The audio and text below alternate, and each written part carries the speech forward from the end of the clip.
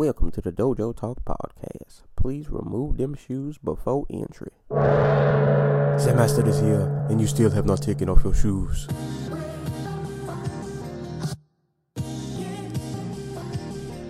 Yeah.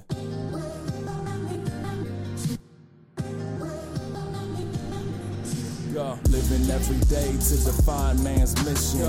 Look into the sky for divine transmission. Deaf man's vision makes the blind man listen. Eyes on the prize, this is blind ambition. Thank you. Welcome to another edition of the Dojo Talk Podcast. It is episode number 73. We're recording on President's Day. I'm joined by my co-host Antakul, and we also got Stokes in the building. How's everybody doing? I think I feel how dying feels. Great. So that. Oh snap! So I muted my. Oh, we're starting off great. Because of when we record, half the time, like I'm on other sites, and you know when ads run, they just make noise. So I muted my volume, not paying attention, realizing that I wouldn't hear anything you guys just said.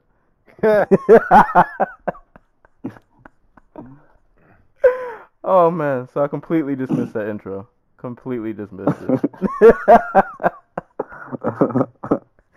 But real quick, not to get on a tangent, because I could talk about this forever. But I know the Antakul, you just saw Black Panther. Without spoilers or going into any tangents or too long of a tangent, what first impressions? I really liked it. The only knock I really have against it is monarchy is still the dumbest form of government. I'm gonna need more time to ruminate on it because, like, I tend to think about like movies after I see them like a hell of a lot more than I probably should. And like my first impression of Man of Steel was like, oh, it's okay, and then like a week later, it was the worst thing I've ever seen in my life. Because I just kept replaying the whole damn thing over and over in my head. But like from what I saw, like I really liked it. I really like Killmonger. Yeah, I think that's consensus. I feel like Killmonger. I haven't ran into anybody yet who didn't like Killmonger. He is the most sympathetic of all the Marvel movie villains. Yeah. Right here, I hate it. I'm just kidding. I haven't seen it yet. You should definitely check it out. I've seen it twice already. I'm probably gonna do. Like your typical Marvel movie? No, and that's exactly why I liked it. To me, I didn't. All right, I know I said we're not gonna go on a tangent, but whatever. Who cares?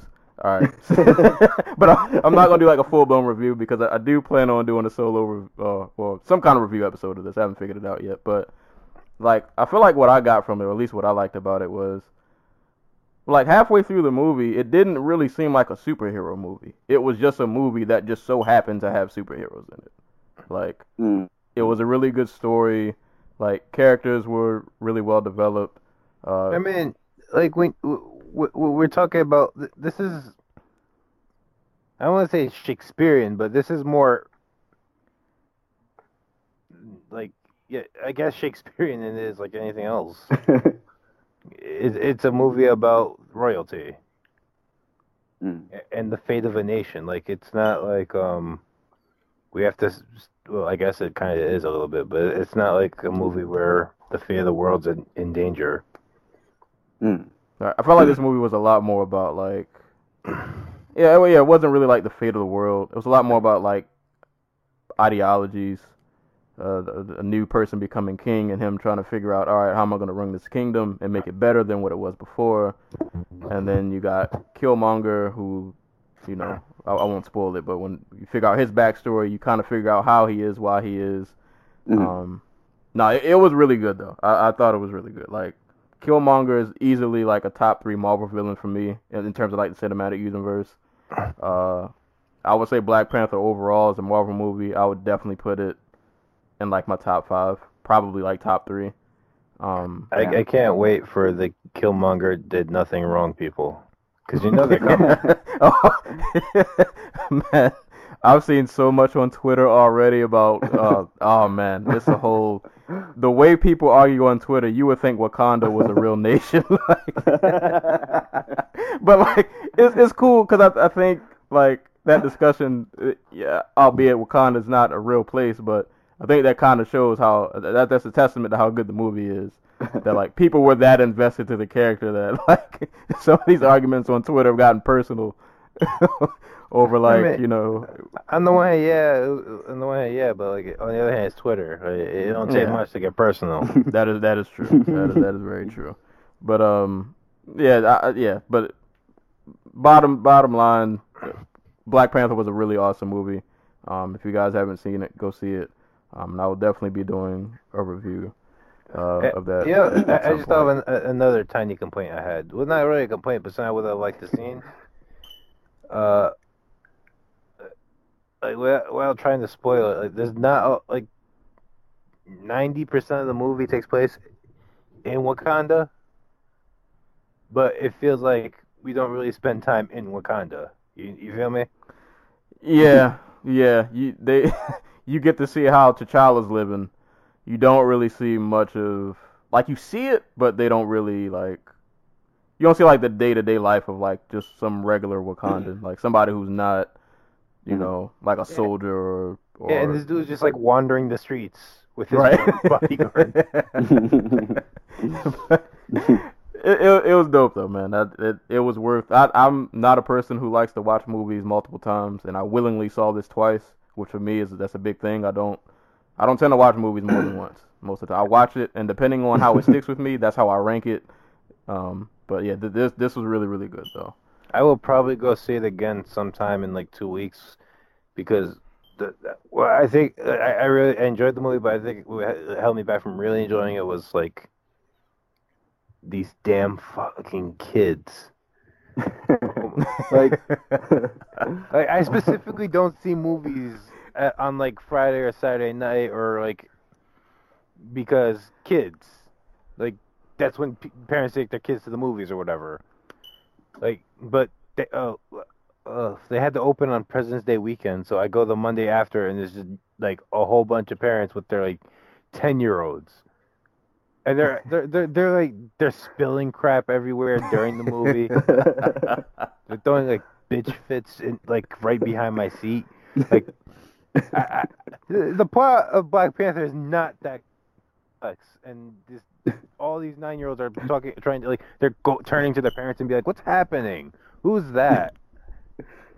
Oh man, y'all got lucky. Yeah. Both times I went, I didn't have to deal with kids, and I can say on the second watch, the things that bugged me about it the first time didn't bother me as much.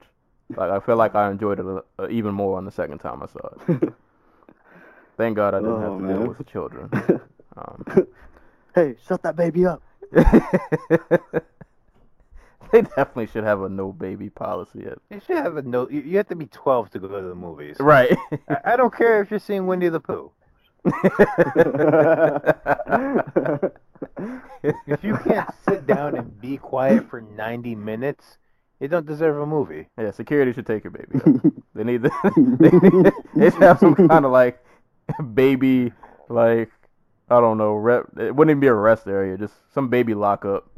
Put your baby somewhere, and he's just got to sit there while everybody else can enjoy the movie. You can get him after we're done. They'll feed him and do all that stuff, but he's got to get out of here. Yeah, it was an awesome movie though. But also, what happened this weekend? Lots of fights and things. But I guess before we get to that, semi-rant before we start. I wasn't well prepared for this show. I started off the day prepared for this show. And then I ended up driving for like what seemed like 3 hours and something that should have been like a 1-hour drive. So I'm kind of discombobulated right now. My mind is kind of scattered. I didn't write down much news, so I will let you take over the news because I don't know what's going on in the world. My mind is just kind of scattered right now. That drive really just threw me for a loop. But the answer is nothing good. My phone's just like making noise and I don't know why. Whatever. All right, so news. Ryzen 10, May something. We got our first four fights for that card. It's going to be Kyoji Horiguchi versus Ian McCall. Japan All Japan wrestler Kaneko Murata versus China's Weili Zhang. What's the homie's name? Kai Asakura versus Manel Cape, and atomweight tournament champion Kana Asakura versus what's her name? Melissa Karagianis from Canada. Back over here in the States, we got a whole bunch of fights lined up for the UFC. For UFC 223, we have Hanada Moicano taking on Calvin Kattar. Zabit Magomed Sharapov versus Kyle Bochniak. And of course, the god himself, Artem Lobov versus Bruce Leroy Caceres. All scheduled for Brooklyn. What else? On April 14th, Fabio Maldonado will defend his Fight Nights Global Light Heavyweight Championship against Nikita Krylov in Sao Paulo, Brazil. So Fight Nights goes to Brazil, so that's a really fun fight. What else? Vitor Belfort versus Lyoto Machida in works for UFC 224 in Rio de Janeiro. That's the card that's supposed to be headlined by Raquel Pennington versus Amanda Nunes. Stevie Ray versus Cajun Johnson, booked for UFC London. Bobby Green's out of his fight with Dariush. That was scheduled for UFC 222, I believe. And Koya Gadella versus Michelle Waterson set for UFC 225. Oh, man. I love Waterson, but ooh, that might be she about to get work. that might be a rough one. That might be a rough one. And before we hop into the fight stuff, just I guess two little bits of not news. Adrian Broner is back in jail. I think he's out on bail, but he was accused of sexually assaulting a woman in a mall. So, you know, I propose we change the AB from about millions into about butt touching. Yeah. I'll say normally in a lot of those stories, I like to wait until both sides come out, but since it's Broner, I kind of don't care about his side. I kind of automatically assume he did it.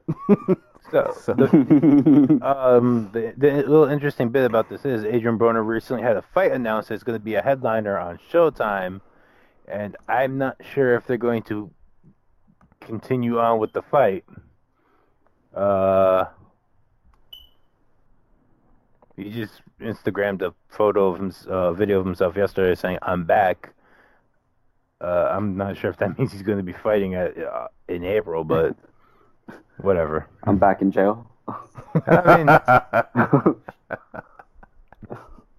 so, you know, if that's something you're interested, if Adrian Broner versus Omar Figueroa, Omar Figueroa Jr. is something you're interested in, oh, there you go. And I also found out why Stephen A. Smith is continually doing commentary for all the top-ranked boxing cards on ESPN. Apparently, the people who set up the top-ranked deal for ESPN, the CAA, known as the guys who are rivals to the WME, well, they're Endeavor now, or are they still WME? I have no idea what they're called anymore. Well, yeah, so CAA represents Stephen A. Smith, and that's why he gets to call the top-ranked cards, no matter how much we all bitch about it. It's about who you know. Connections. Oh, man. And I guess. Oh, go ahead. No, that's all I got. I was gonna say other two bits of news, or three. I don't remember if you mentioned it. Tom Duquesnoy and Terrion Ware. That's going down.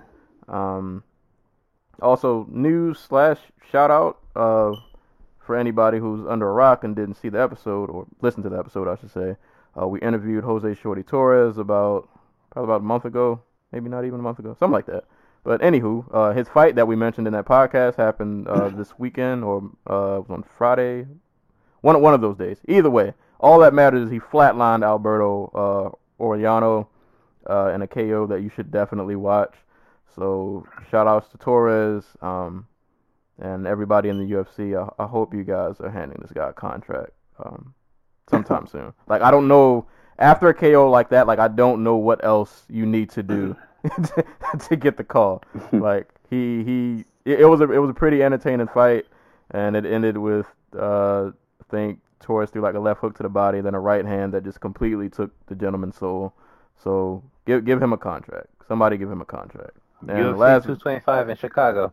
Right, yeah. That's the card he's been pulling to get on. I see no other reason why that shouldn't happen. So shout outs to Jose Torres. And last bit of news, in the name of equality for the genders, Elias Theodorou will be a ring boy at Invicta FC 28. So if you want to see a ring boy and that's the thing, watch Invicta FC 28, and you can watch a ring boy. Love it. I'm getting Fight Pass just to watch that. I mean, if it's really a thing, you can also watch Ladies Fight Night in Poland. They literally, it's just ring boys and like, yeah, like cargo, like in cargo shorts, not like swimsuits. It's really weird. Cargo shorts. Oh man. Well, hey, equality. Everybody gets a chance. Everybody gets some like fan service. Hey, you gotta please both crowds. Before we get to UFC Fight Night 126, we're just gonna quickly run through Bellator 194 that also went down. Like, there were a ton of fights this weekend. We had Bellator, UFC, Glory had a card, LFA had a card. There were boxing fights also, right? Pretty sure. There was like 4 or 5 cards here in the U.S. alone. So. Yeah, there was a lot of violence going on this weekend. So real quick, we'll just run through this Bellator card. Bellator 194, headlined by Matt Mitrione and Roy Nelson. I was actually entertained by this fight. We won't spend too much time on each of these, but for heavyweight, my bar for entertainment is set pretty low. So they met the bar that I set. Mitrione did a lot of sticking and moving. Roy Nelson was trying to work the takedowns in, and in the end, Mitrione ended up getting a close decision. So I don't know. Some people thought Roy Nelson won. Roy Nelson I always root for, but this fight I kind of honestly didn't care either way who won. I was just happy that I was entertained by a fight that I thought was going to be just flat out terrible. So. It's kind of sad that Roy Nelson's like quite obviously cooked, but he could probably still be a top 15 heavyweight. Is it just me, or since he came to Bellator, his takedowns he just does like he had them in the UFC, but I feel like he didn't use them as often. Like now it seems like that's like the go-to now. He tried to against Derek Lewis. He just doesn't want to get hit anymore. That too. I think he's just really slow now. Like. That foot, like that tricky foot speed he used to land that overhand right to walk guys into that punch, it's not there anymore. So he's just like, "Yep, gotta go back to wrestling." He tried to take Derek Lewis down. If I'm remembering right, he tried to out wrestle Barnett. I don't remember the Volkov fight at all. So it is what it is. So. Matt Mitrione will be going on to fight. I don't know how this Bellator tournament is set up, to be honest. The winner of King Mo and Bader. All right, so one of those two gentlemen he will get to fight. I'm still picking the winner of Bader and Mo to win the tournament. So, but shout outs to Bellator's heavyweight tournament. It's something. I don't know what it is, but it's going. It's going. Right. Matt Mitrione called it the most exciting thing in the sport. I mean, I guess if you're involved in it, you have to believe that somewhat. But it is what it is. Co-main event: Patricky versus Derek Campos. I didn't watch any of these fights over after the first time I watched them.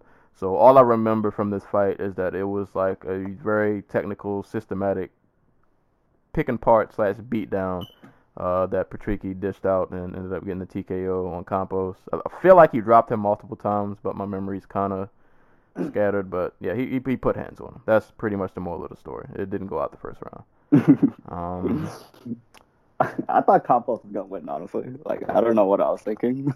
I didn't think it was gonna. I still thought Patricky would win, but I didn't think it was gonna be so one-sided. Like, this fight wasn't even. Yeah. There were no points that this fight was even close. Like, Patricky just kind of ran through him.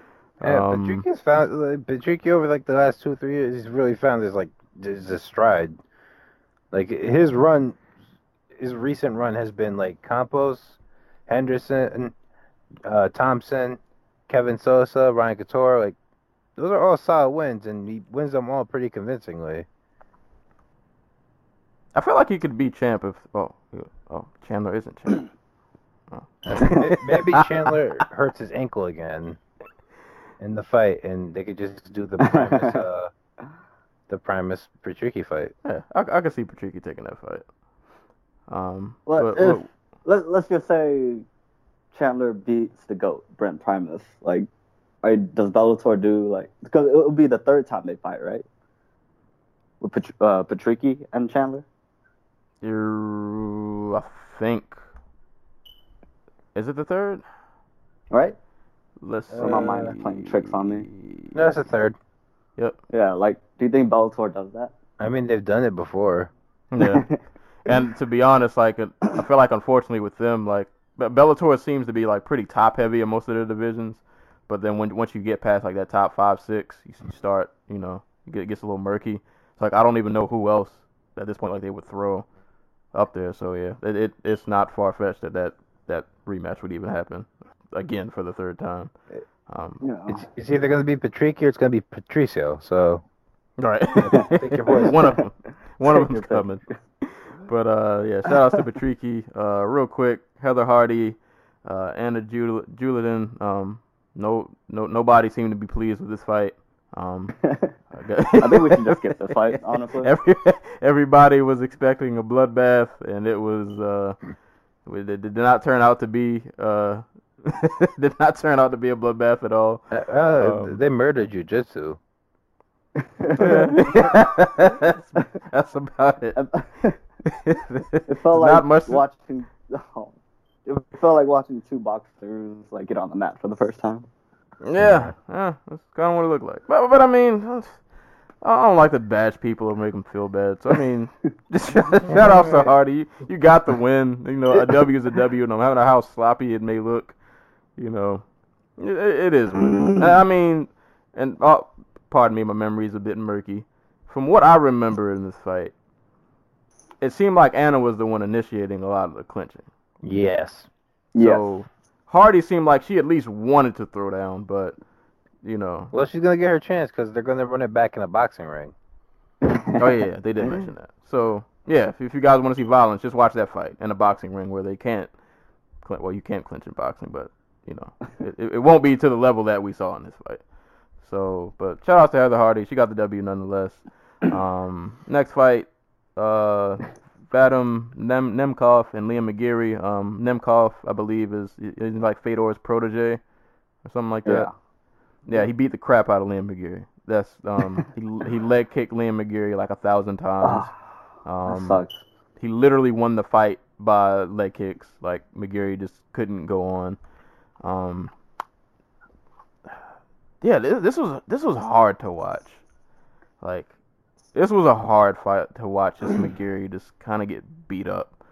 But in the spirit of staying optimistic, at least at 205 with Nemkov, you have something.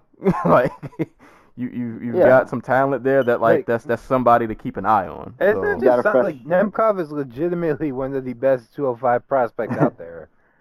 Yeah, you got a fresh face now. Right. So, I mean, you take down an established guy for a fresh face, so, But, good on Nemkov. Like, the only two people Nemkov has lost to are two other really good light heavyweight prospects and Albrechtsen and was it Prochaska? And those are like the fifth and sixth fights of his career. So I kind of feel bad for Liam. Like, I do too. he got to the top with like his one skill set, and like everyone just kind of figured him out, and now everyone's just beating the shit out of him. Like, Yeah. But you know what's crazy though? He hasn't evolved, you know. You know, we say everybody's like killing him. He's only lost 3 times. But for some reason it seems like I don't know, it seems like he's lost a lot more than that. Yeah. But I think it's because like a lot of these fights he gets put in bad situations, but he can find his way out of them. But yeah, if you can take him down, or apparently if you can kick his legs off, like there's no other recourse. And it was weird watching this fight because it didn't even seem like his offense wasn't even clicking. Like he wasn't even getting anything off. Like Nemkov just kind of beat him up. Yeah. I mean that was it. Yeah. I just found this post. He fractured his fibula. Oh. Yeah. So those leg kicks were legit. Yeah. And last fight, I guess to mention, Bellator, Taiwan Claxton versus Jose Antonio Perez. If anybody remembers Taiwan Claxton, that was last year, the flying knee, right? Yes. Yeah, the flying knee heard around the world that he hurled from like halfway across the cage. But he put on a pretty good performance. He won by TKO in the second round. Anybody know where he trains at? No idea. I want to say, doesn't he train out of the same gym as what the heck is his name? Or is he at Body Shop? No. That Strong Style. Oh, he trains with Stipe, right? Yeah. There we go. All right. Yeah. So he's a guy to keep an eye on at featherweight. Real athletic dude, pretty talented guy. So, but minus that was pretty. 1,700. Jesus Christ! He was a minus 1,700 favorite. Like that's ridiculous. Like, what's the point of that? Don't even like put that in the book. Like, right. How do you feel if you're the other guy? I mean, the other guy was like 0-1 or something. Like, Jesus though, minus 17. Dude, you could have bet like $1. Oh man, you could have bet $1 on him and like. Yeah. That is crazy. Oh, and a quick shout outs to Jared Trice also, who won by decision on the prelims, but didn't catch his fight. But he's now 3-0. So that was Bellator pretty much in a nutshell. Probably towards the end we'll get some shout outs to Glory and LFA, all that good stuff. But on to the main course of the weekend, UFC Fight Night 126, Cerrone versus Medeiros went down in Austin, Texas. Yeah, we'll get right to it. Well, real quick, I'll say overall, good job on Texas. Like they went like 7-3 or something like that. Really? Yeah, like most of them won. Majority of them won. I didn't even realize they had that many Texas dudes on the card. Yeah, I didn't either until I was watching somebody on Twitter. They were keeping tally. Like they started off like 4-0, and then I think one of them dropped the fight. But yeah, they finished like 7-3 or something crazy like that. But guess just running this from the top. Cerrone versus Medeiros. Pretty much you expected violence from this fight, and it ended in such fashion. It wasn't like as wild as I thought it would be. I mean, they both were still throwing. Cerrone was getting off some good body kicks. Medeiros was having a lot of success, like coming over the top with the right. He caught Cerrone a couple good times with that. I was kind of afraid, somewhat going into this fight, that like somehow Yancey would just clip Cerrone, and Cerrone would have been on a 4-fight skid had he lost this. But yeah, man, they had some good shots traded back and forth, but eventually Cerrone, I think Cerrone had cracked him with a left. There was also a point in the fight where I think Yancey like tripped, and Cerrone like purposely didn't go in for the kill. I guess just due to the fact that they're cool, he didn't want to take like I guess the cheap way out, if you would call it that. So I don't know, good sportsmanship on him. He didn't want to do his homie like that, but Yeah, in the end, it was a pretty entertaining fight that ended with I think Cerrone, like, he cracked him with a left. He stanky leg really bad. Like like he had Yancey's legs doing all kinds of moves, and then he ended up just following up with some ground and pound, and that was pretty much that. But it was a good it was a good cap off of the card. Like, this was a really good card actually overall. I thought, like, for what it looked like on paper, like, it didn't look like it would be much, but it was a lot of entertainment, and I thought this finish was like, it was a really good way to cap off the card. And then, like, Yancey even went into the crowd to, like, give Cerrone's mom a hug. I don't know how I would hug anybody after I just got punched in the face, but that's why he's in the cage and I'm home. It was his grandma.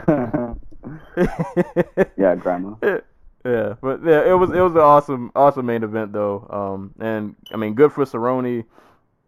Always an entertaining dude, and I think with this win, he tied most wins in the UFC and most finishes or something like that. Oof, I didn't even check the. Yeah, I think he's tied with Bisping for most wins, and I don't know who has most finishes, but he's tied with them too, I think also. And more importantly, he avoids a 4-fight thing in GSP. Okay, yeah. So, I mean, good on him tying both those records. I'm pretty sure he's gonna break both of those records. And I mean, good on him avoiding a 4-fight skid, which would not be a good, spot to be put in. But he literally punched his way out of a 4-fight skid. So, yeah, I thoroughly enjoyed the main event. Didn't he call out like Khabib or something? Like not in the interview, but like in the post fight or like in the conference, whatever. Did he? I didn't watch it. Oh. No. I wonder. I just saw the headline. I was like, oh. If he called out Khabib, I wonder would he go back down to 155 or is he? Yeah, that's what it's saying. Donald Cerrone targets to return to lightweight. Khabib Nurmagomedov after UFC Austin win. I still like him at 170 though. Yeah, like dude was. Yeah, he should stay at 170. Yancy Medeiros can't make struggles at 155, and Donald Cerrone was bigger than him. Yeah, well, we'll see. I would not be mad at that fight if it happened. Weren't they supposed to fight at one point? Probably. I felt like that fight was supposedly going to be a thing at one point, and then it just kind of like fell through. Yeah, UFC 178. Nurmagomedov tore his meniscus. And that fight got pulled. He ended up fighting Eddie Alvarez. Oh. It all worked out. What were you guys' thoughts on the fight? It was good that Cerrone, stopped the skid. He was like on the longest skid of his career, 3-fight losing streak.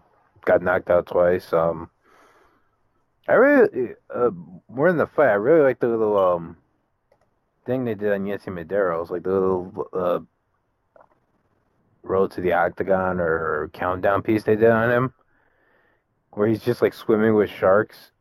And you could tell this is just a thing he does. Like, this is just a thing Yancy Medeiros does, even when there are no UFC cameras there. So that was cool.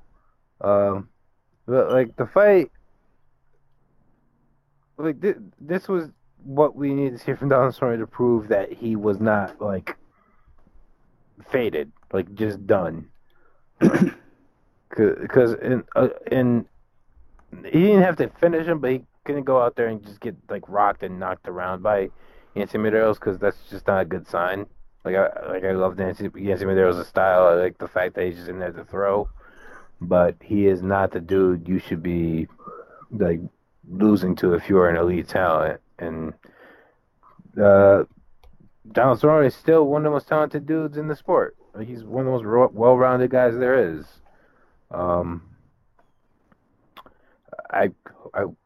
I hope that somebody talks him out of fighting at lightweight. And if he does fight at lightweight, it's only like twice a year, and not him trying to fight 4 times a year.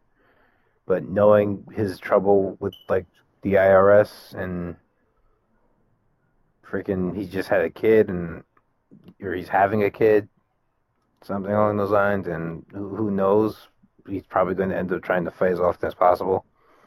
And I don't think that's smart, but like good win here. I also I think the beard power had something to do with this win. Just gonna throw that out there. He had the full grown Logan beard going on with this fight.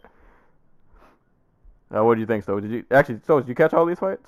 Yeah, I caught this one. I didn't catch Sage and the one before that.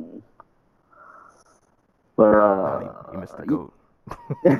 I know. That's why I had you guys update me yesterday. I don't know, man. Yancy let me down. Like, he's just always been like another dude, and finally he put together a streak and got himself a main event. And he let me down. Like, I thought he was gonna finally break through, but couldn't do it against Cowboy. I think he'll. I'm not sure if he'll main event again, but like I feel like he'll end up getting another crack at a top guy. I think he's good enough to keep himself like on that fringe of like he's one of those dudes that'll like anybody below him he'll probably beat, but once you start to get to like that top 15. It might get a little difficult for him, but I think he's good enough to at least like stick around in that conversation. That he'll find his way back into another one of those fights. Yeah, it just sucked because like you lost to a guy that I always root against, so it's like, oh, come on. Oh man, not a big Cowboy guy. See, I was never on the whole like Cowboy was washed bandwagon. I mean, I get it. He did fight 20 times a year, which probably isn't the best thing in the world. But like, albeit like his losses were tough, but like he was still fighting like elite guys. So I never understood like the whole like he's washed. Like, it's nothing shameful to losing to Masvidal. He did really good in the Robbie fight. Darren Till gonna Darren Till. I don't have any excuse for that one. Darren Till gonna Darren Till, and you just might have to deal with it. But, like I still feel like he has plenty in the tank. It's just that his fight style is eye pleasing as it is. It can go the other way quickly at the same time. Yeah, depending on who's fighting. I was definitely on that backpedaling. I was waiting for him to retire, honestly.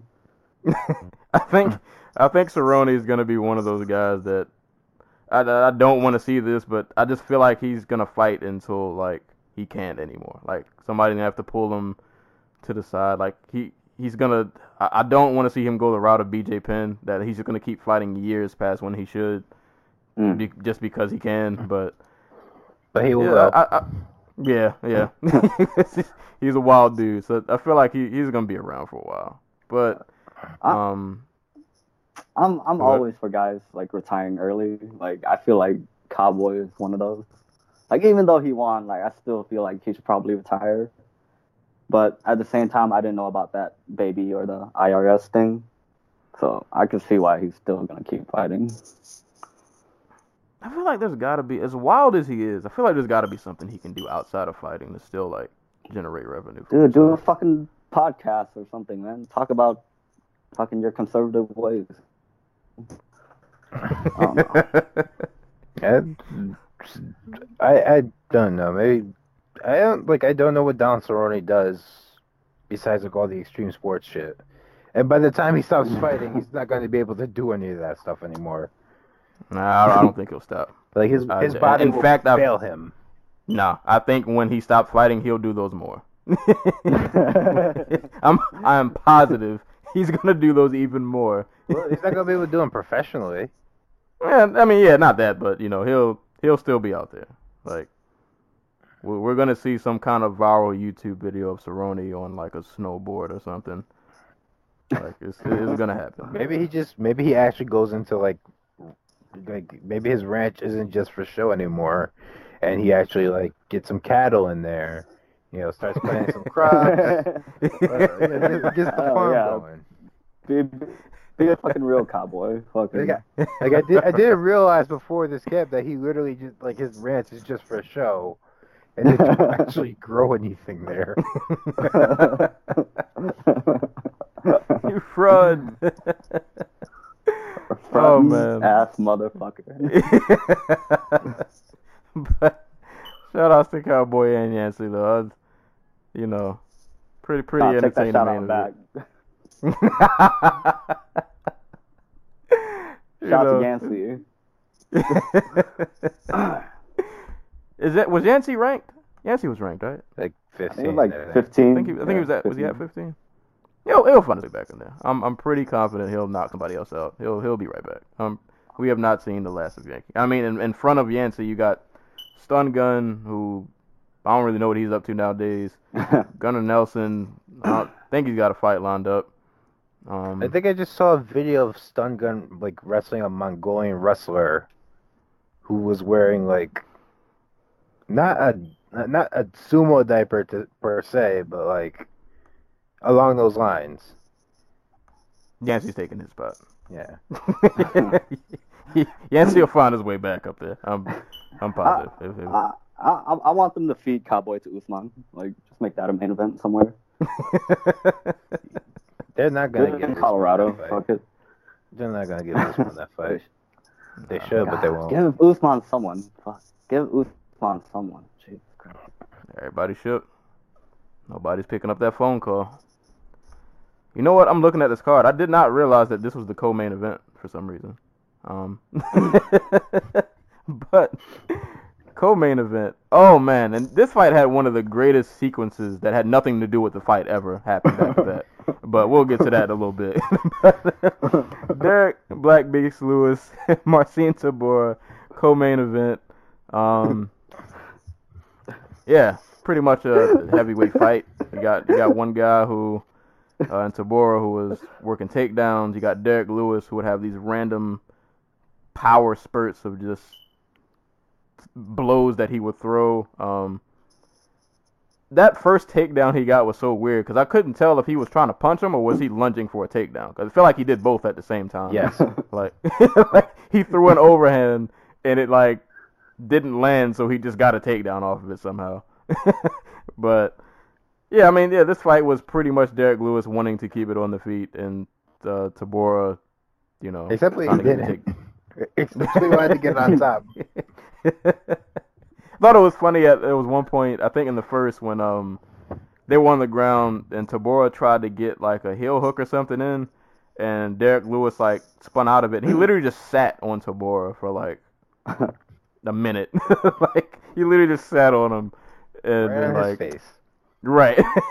But you know, it was one of those fights where by the third round, I was like, yeah, Black Beast, you probably need to get a finish going.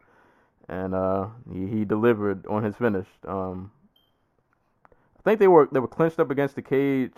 I can't remember, something happened, and then Lewis like blasted him with a right. Yeah, Tybura kind of collapsed. He ate some ground and pound, and you could tell by like after like that first shot he hit on the floor, he was definitely out of there. He was gone. And you know, Black Beast gets the win in his hometown, and then in the post fight, I'm sure the FCC had a meltdown. Like the greatest 1-2 combination like in the history of the UFC. I was waiting the whole night for his post-fight interview because I just knew it. I could feel it in my soul. Something good was gonna happen. And they're interviewing him. First, actually, you know what? 3 things happened. Because we all know, and this is something that really bothers me, even though like I understand why they do it. You know, the UFC never references Bellator by name. They always refer to it as other organization. Derek Lewis just broke the fourth wall. He didn't care. Jimmy Smith is interviewing him, and he's like, yeah, I know you came over from Bellator. You're new over here, and this is just how I fight. And I'm like, oh, snap, he said the B word. Like, you just told 10,000 people that Bellator exists. Good job. Right. Uncle Dana is gonna have a fit with you. giving these other promotions, I you know. would love to see Dana White try to tell Derek Lewis anything. Right. So first that happens. Then right before the interview wraps up, he tells his wife to be ready because he's going in deep. And then literally like 2 seconds after that happens, the camera cuts to Nate Diaz in the crowd. I felt like whoever was in the production truck, you guys had to have done this on purpose. Because it was too good of a setup. They cut to Nate Diaz in the crowd. Nate Diaz just pulls out a blunt, holds it up, has the light in his other hand, and then the camera just conveniently cuts away after like 2 seconds. Oh man, that might have been like the best moment. Is there's a little girl sitting right over his like left shoulder, whose face just like freezes up when she sees the blunt. I didn't know. Oh my God, who's this dangerous man? I'm about to go back and watch it. I didn't know. I wasn't even paying attention to anybody else around him. But, yeah, this fight was entertaining because of everything that happened after the fight. I mean, like, the fight wasn't terrible. It was kind of, you know, it was a heavyweight fight. You know, it's kind of what you expected. It just ended in Black Beast doing Black Beast things. No, we're not gonna talk about Black Beast falling on his ass like when he was trying to get Oh, yeah. that was the most heavyweight thing. Exactly. Yeah, that was the most heavyweight thing you're probably gonna see all year. Exactly. What was that sequence? I can't even remember. Like, did they have like a scramble or something? Was it the heel? It might have been the heel hook. Like, they had a quick scramble or something, and Derek Lewis like stumbles back, but it takes him like 45 minutes to hit the ground. Like, I've never seen somebody. He fell, like, it looked like it was slow motion, but that was real time. And I was really hurt because I was like, dude, if you lose off of this little stumble, I'm going to be so angry. Oh, my God. But he got it together. He got it together. So I'm glad that fight could have went really wrong right at that moment. But shout outs to Black Beast.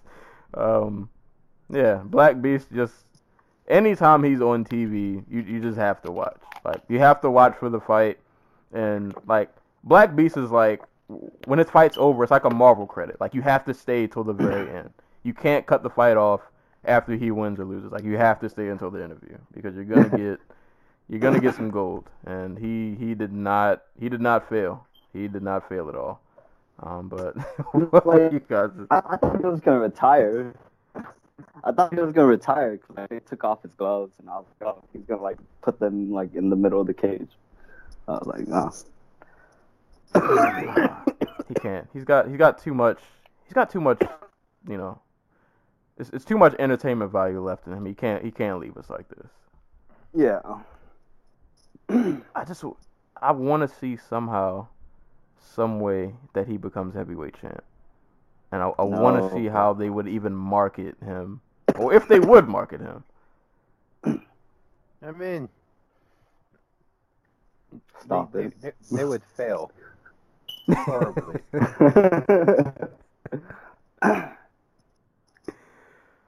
Oh man, what were you guys' thoughts on this this fight? I don't have any thoughts about like the fight because, like you said, it was a heavyweight fight. And this was the most heavyweight fight of all the heavyweight fights. But why isn't Derek Lewis in like a made-for-TV like Fight Pass movie? Like, it could be him and like Sage Northcutt. Buddy cop. Buddy cop. Like, I mean, Sage Northcutt and anybody is a good buddy cop movie. Mr. Lewis, man. I really don't think you should be doing that coke right now. And he really would call him Mr. Lewis. Sage is a national treasure. The world doesn't realize it yet, but we don't deserve him right now. You guys will look back and remember your days of hatred, and you'll realize how wrong you were. Oh man, but that fucking yeah. I'll save it. All right. But where's he real quick before I move on? Where is Derek Lewis ranked? Oh, he's at number 7, and Mark Hunt just lost. So I doubt he gets above Hunt because Hunt knocked him out. no, yeah, that is true. And then right above him is Curtis Bleed too. Yeah. So he might kind of be stuck at 7. But Give him Well- Francis or something. Fuck it. That's the fight, I guess. I'm down. I would not complain. Any Derek Lewis fight, I'm watching. I just don't care. And mostly, I'm staying for the post-fight interview because I know I'm gonna get something cool. But shout outs to Black Beast. Good way to finish the fight after going through some adversity in the first 2 rounds, and then with emphatic fashion. Keep those post-fight interviews coming. And moving on to the next fight. James Vick, Francisco Trinaldo. This entire fight, I just kept trying to figure out how does James Vick make a lightweight? 'Cause he was like 6'3", and I He's don't actually understand. hollow inside. Like, he's just really big for no reason. Pretty much this fight, man. Like it was an okay fight, not anything like too wild. Did he drop Trinaldo in the first? Or am I thinking of another fight? I think he rocked Ronaldo in the first. Okay, yeah. This fight was pretty much a tall, long, rangy guy using his range to his advantage, just being able to keep Trinaldo at bay. Like Trinaldo was kind of he threw a couple just wild overhands trying to land one, but I mean Vic was just kind of able to just keep him at bay. Like I'm not gonna say I was disappointed. I mean, a win is a win. I felt like Vic could have done a little more than what he did, but like he kind of was able to just kind of coast to a win because there weren't too many points. Other than I think was it the first round he had almost got caught in a guillotine. I mean, But he wasn't really close. yeah, but that was like literally the only moment in the fight where like Vic was in any kind of like a bad spot. Like Yeah. once that was over, like the fight was, he pretty much just ran away with it. And like I said, it wasn't the most entertaining fight, but he was just able to use his range really good. Trinaldo just couldn't really manage to get much of an offense off, and Vic just kind of kickboxed him to a decision, and it was pretty much that fight. Not a whole much to really dive into. My only other note is Trinaldo just looks really old. Like he just looks like he's never young. Like he was never young. There was no point in his life that he was young. Like every time I see him, I was like, how old is Trinaldo? He is 39. Damn. He's got to be like 48. Right? I mean, they lost. He's 39, and he was on like the Brazilian scene for almost 8 years before the UFC called him. Man. They definitely just- lost his birth certificate somewhere along the line. Yeah, he doesn't know he's 39. This guy's at least 48. Like, but I guess you guys any thought? Yeah, I don't really have much else to dissect from this fight, to be honest. Oh, Fuck James Vic won the Vick. first 2. I knew that was coming. That's Fuck all I Lloyd got. Irvin. Fuck Fuck Lloyd Lloyd Irvin. Irvin. Why he's still able to corner people, I don't know why. Why he's Dana not? fucking do jail. something. Oh, God. He actually has an affiliate gym that's like 10 minutes away from my house. That's how he makes his money. The fact that he's allowed near, the fact that he is allowed near like preteens and teens is sickening Oh, and depressing. Bad guy. Well, This reminds. I guess we'll. This is, Oh, go ahead. I just remembered some poor woman was posting about how like she was going to go to a gym on like Tumblr. Like she got like her friend was like friends with the owner of the gym, And somebody asked who it was, and it turned out it was like Cody East. Oh, Yeah, Jesus Well. Christ. yeah. What he was down in San Diego for a little bit too, right? He partnered with Alliance, but from what I understand, Oh, okay. like the Alliance people were kind of just using his name. Mm. Like, he wasn't really like Yeah. close with anybody on the team, but he just like kind of show up for. He kind of just like relay like basic jiu-jitsu information to them and like show up to corner them and get paid that way. Mm. Yeah, I just remember like this girl that I know from Tumblr. She was like, "Oh yeah, my dad gave me a membership to Alliance," and I was like, yeah, "You probably shouldn't go there. Like, there's this bad dude named Loiter that kind of works out there." And she was like, "Oh really?" And I was like, "Yeah, look it up." And then I want to say she they had to split. go, I want I'm to say pretty they sure. split. I want to say they once all that came out, they just cut ties with him. Mm.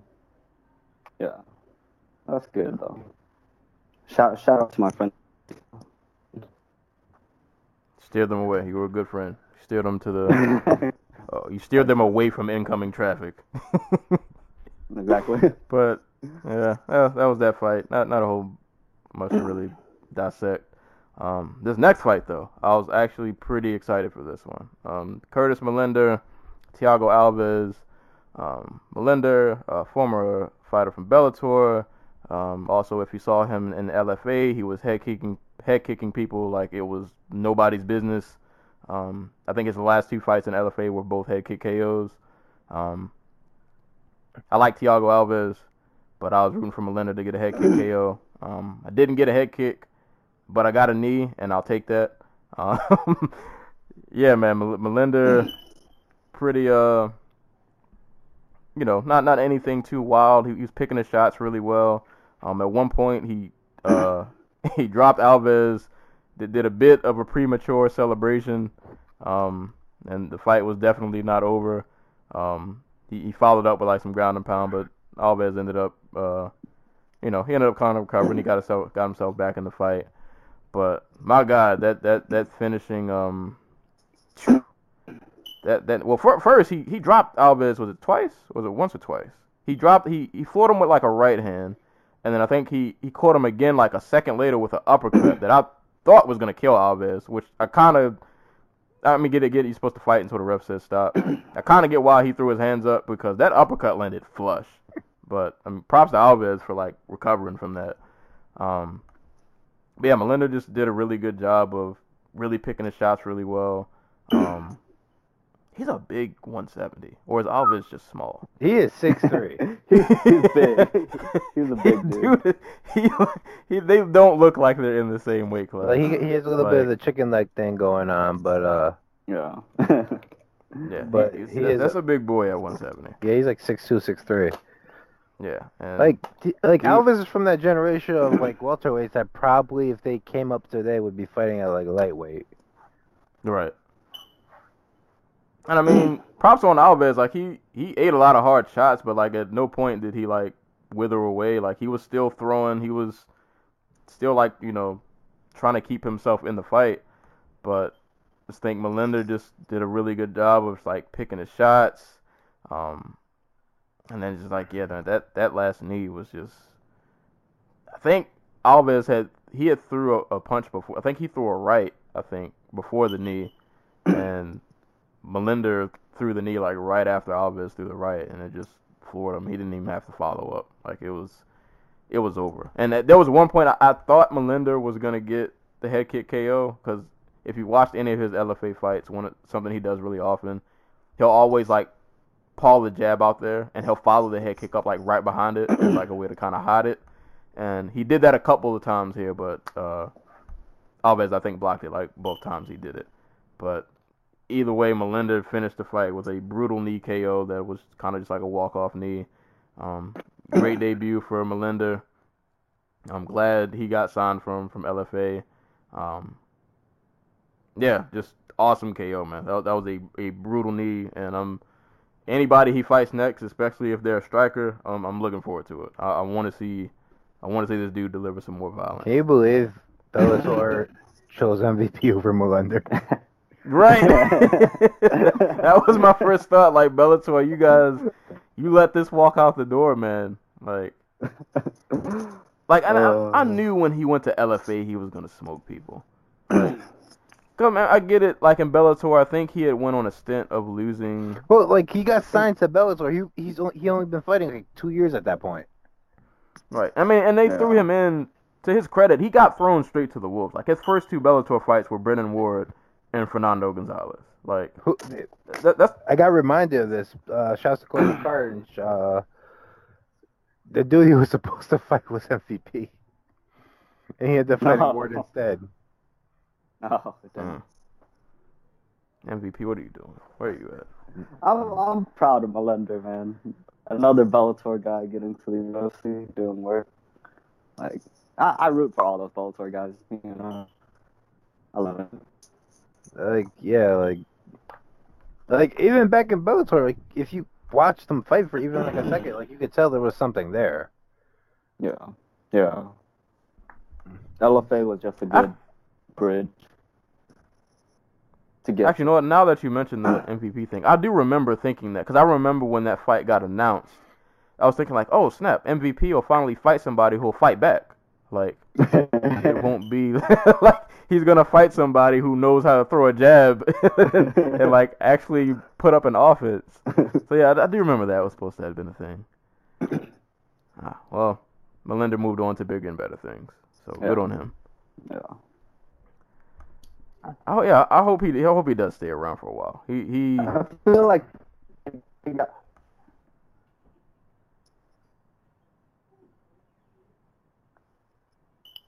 Oh, still there? Oh, yeah. I went out for a little bit. Hello. Yeah, what'd you say? You said hope something. I just hope they give like Melender like another name, like you know, maybe give him like a fast track, or just give him another entertaining guy that has a name. Yeah, I want to see him. Don't throw a wrestler in there. Yeah, exactly. let this man get off like one head kick KO. Then you can throw a wrestler at him. But yeah, they're exciting matchups I think for him at 170. He'll put on the show. He's gonna give us at least one head kick KO. I'm positive of it. Is Alvarez on a skid? Is this skid? Or did he win his last fight? Oh no, he did win his last fight. Yeah, How is he still fighting? He takes long breaks. Yeah, like I haven't like paid attention to his career since like he lost to GSP. Like he's just like so on and off. Like sometimes I forget that like I always forget that he even fights until they bring his name up. And I'm like, oh, he is still around. Lord, when did that GSP fight happen? 2009. UFC 100. Right? Yeah. Jesus Christ. This dude is still alive and kicking. And I mean, to his credit, for somebody who's been in the game so long, it's not like he looks like terrible. I mean, obviously he's not, you know, he's not like an elite welterweight, but dude can still throw. Yeah, I don't know how much longer or how much he got left in the tank, but you know, I guess good on him for being able to stick around so long. I just hope he hasn't sustained any crazy brain damage. But I picked Alves to beat GSP that fight too. You know what though? I won't hold that against you because I remember when that fight happened. Like one of the he was wrecking people, and like people were like, "Oh man, GSP is not going to be able to hang with that strike," and like Alves is just running. I mean, and to his credit, like his streak up until GSP were like all finishes minus the Koscheck fight. So I remember that fight. Now I'm gonna lie, I was a little worried for GSP that fight. I was like, oh, I hope he doesn't get put on that highlight reel. I want to see GSP get flying kneed or something like that. But those are the glory days. Those are good times. Three of those main fights at UFC 100. I thought Mir would win. I thought Alves would win.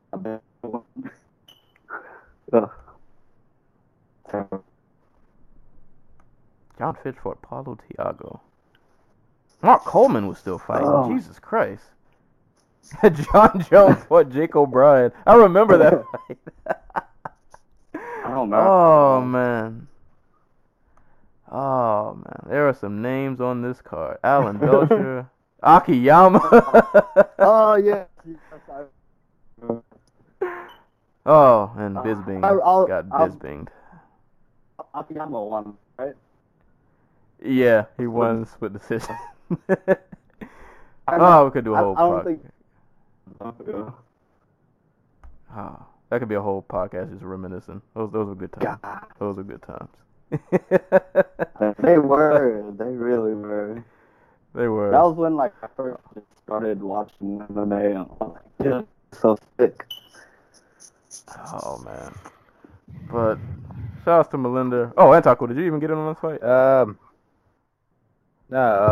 Melender, the sequence where he that led to the knockout, like he grabs Alvis's like lead hand that's going out for like a hook, and it clears the way for his knee. Is actually really interesting because you can see him pawing with the right hand like earlier in the round. Then he switches up to the body. Alves takes that as a sign to go upstairs with the left hook, and then he uses that to counter with the knee. So it's really interesting stuff he was building off of. So, but I hope they don't do the thing where like what they're doing with like Mike Perry, where they just completely just throw him at bangers and until he like breaks. 'Cause I think that's what Perry's gonna end up. That's gonna end up having with Perry. He's gonna keep fighting guys who are supposed to brawl with him until like he's just done. We'll see. We'll see. Shit, I wouldn't be surprised if they throw him and Perry at each other. I mean, they're only fighting a week Yeah, that apart. would be fucking dope. Yeah, he's fighting Max Griffin next, right? Another banger. See, that's a dude. That's a dude who needs to fight a I wrestler. never. Oh, Perry. Yeah. Yeah, he's gotten some. I'd say favorable, but I you could kind of No, like he needs to fight a wrestler for his own career's sake because they just keep giving him dudes who are just going to brawl with him. I feel like though he probably won't argue against those fights because he knows he's always got a puncher's chance. So yeah, I don't know. He might punch his way right out the UFC. Like I don't know. He might punch his way down to Bellator or somewhere else.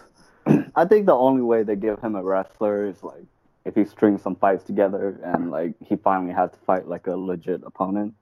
I think they're still just gonna throw him with other dudes that want to bang.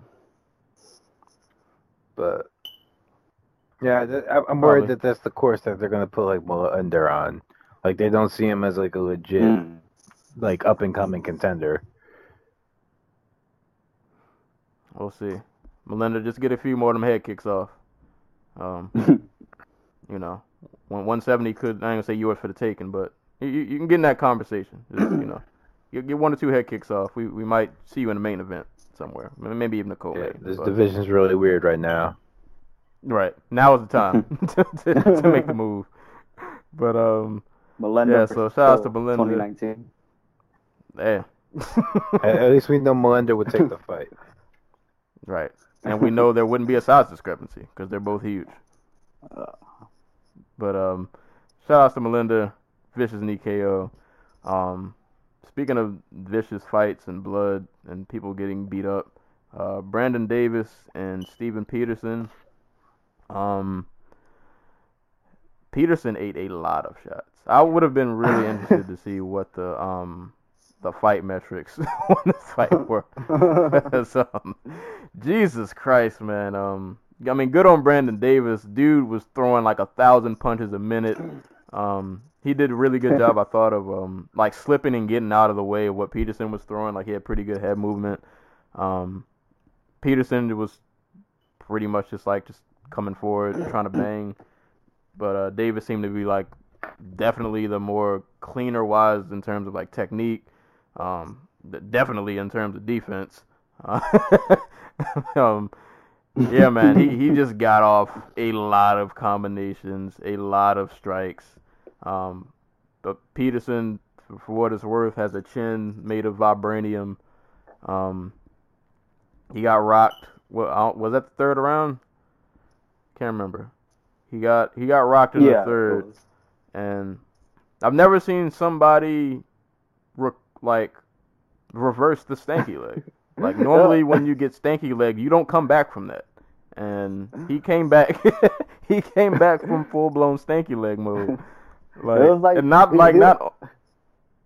was rocked. He was rocked, and then Davis landed another knee, and that knee like woke him up, like from being rocked.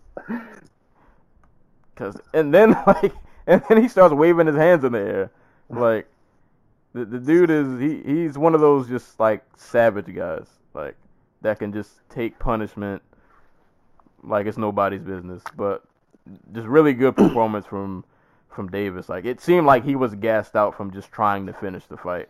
Like this fight went to decision, but not for lack of effort. Like he was throwing everything you could possibly throw and landing, and Peterson he was staying in his face the entire time.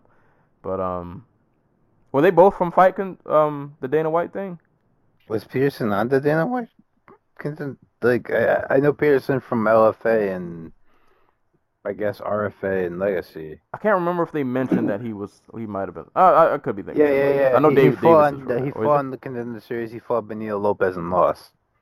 But it was one of those fights that Dana likes, where like both guys just like swing at each other really hard. So both of them get signed. Yeah. But yeah, good on both. Because I think Brandon Davis, I forgot who his first fight in UFC was, but he lost. I can't remember who it was. Who was that? His first Kyle fight? Bochniak. Okay, and that was his first fight, right? Yeah. He gets his first UFC win, in pretty good fashion. Like it was a really entertaining fight, really bloody fight.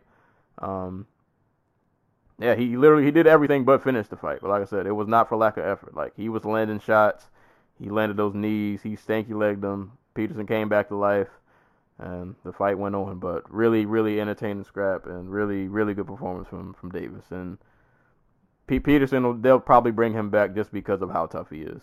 Like I'm pretty sure they'll bring him back. He'll probably be on another undercard, but I have no doubt that Dana loves these kind of guys. He'll definitely have him back. They both come 50K. Congrats. Oh, they did? Was this like fight of the night? Yeah. Oh, it's not. I wouldn't argue. Let me look down the rest of this fight. No, I wouldn't argue. Probably like the most bloody fight, or one of the most bloody fights on this card. So. I mean, it's this or it's like Lewis Tybura. Nah, I'll take this. Exactly. Whoa, I don't need to think about that. Lewis would get fight of the night if you could factor in the post-fight antics. If that was like a part of the fight, he definitely would get fight of the night. Oh man! But what were you guys' thoughts on this script? It was fine. Like there was just something odd about this fight where it felt like at a certain point he just kind of hit cruise control. Like Davis, it feels like he can only fight at one speed. And I don't know why, but that just like caught my eye and just like immediately like my brain like turned off when watching it. And then like in his post fight, he bitched about Kyle Bochniak ran away from him. And I'm like, dude, you're just like he's just real like. I don't think Davis and Blanc meant for like the division because like. He makes Rick Glenn look fast. Like Rick Glenn's one of the slowest dudes in like maybe in the sport. So, I enjoyed the fight. It was fine. I'm not gonna sit here and like rewatch it.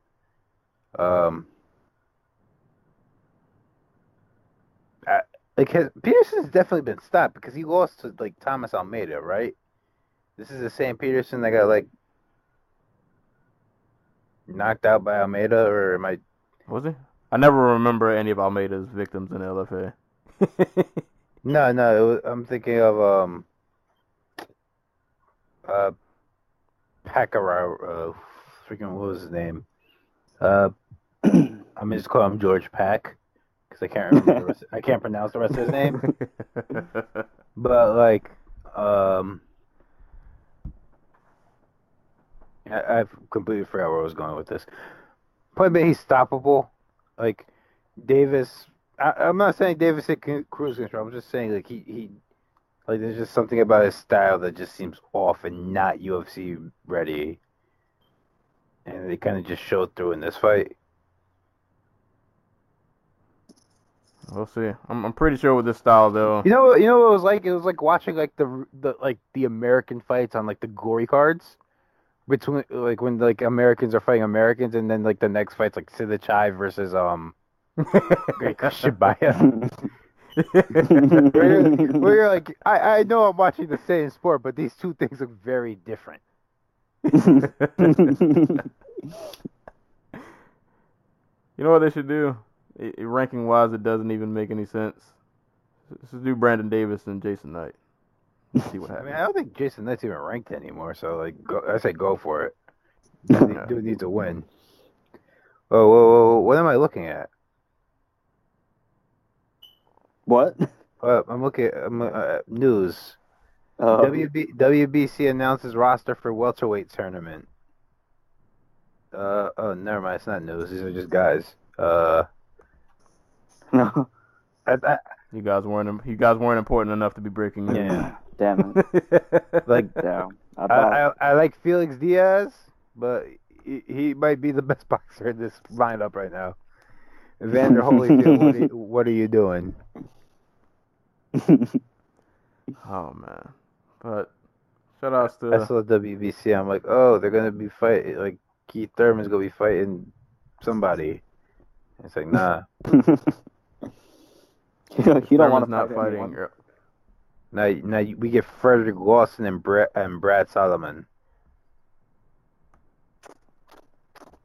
Didn't Thurman? I'm gonna say he ducked Errol Spence, but didn't he turn He that fight ducked down? Errol Spence. He was like, that fight does not interest me. I'm going to spend 2017 rematching dudes I beat. God. Oh boy. Ridiculous. That's why no one likes you, Thurman. That's fine. That means Errol Spence can fight Terrence Crawford. And Danny Garcia. Yeah. So, All right. Thurman, you can see your way out the park. I apologize for disrupting the discourse. That's fine. They almost broke the news, but They almost broke real news where like I thought the WBC was going to do like a WBSS type of deal where we get like the best welterweights in the world fighting for a title. Nah. we tried. Just some pretty good welterweights and some other guys. Somebody might make a name for themselves though. Somebody might rob above the ashes. But shout outs to Brandon Davis getting a decision win. And rounding out the main card, the nicest person on earth, the golden angel of MMA. The patron saint of the Dojo Talk podcast. Mr. Sage Northcutt and Thibaut Gowdy. I don't want to corrupt him. Oh man, Yeah. that would be such a good episode. Such a good episode. I Northcutt. wouldn't talk about that. I want Sage Northcutt's thoughts on Black Panther. Ooh. I hope Tyron Woodley took him to see that movie. Oh my god. No, But Sage Northcutt took on Thibaut Gowdy. Real quick before I even get into like how this fight went. I know people were like mad at the decision, and like I kind of get it, but like when you go for a takedown and you literally just lay there, you get no sympathy from me. Like, you get none whatsoever. So, like, I saw a lot of people who thought, like, Gowdy should have got the decision, but Sage kind of got the hometown treatment. But it's like, bruh, I don't remember what the exact fight metrics were, but he got outlanded by a very considerable amount. And you spent... And that was what was kind of puzzling about this fight, because in the first round, like, when they were exchanging on the feet, like, Gowdy he stunned him, like, twice. And then it seemed like after the first round, he abandoned his striking for takedowns in which he would just do nothing. And then when they did stand on the feet, like, he would throw shots, but he just seemed so bent on getting a takedown. Meanwhile, Sage is, you know, he's working the jab, throwing leg kicks, peg kicks, front kicks, you know, just staying active. Sage does bother me, though, that his head never moves off the swivel. Luckily, that didn't get him killed this fight. Like I said, he got rocked a few times, but, you know, still found his way back into the fight. So might want to work on that. His head literally just is really stiff. Like it just stays there. It's just begging to be punched.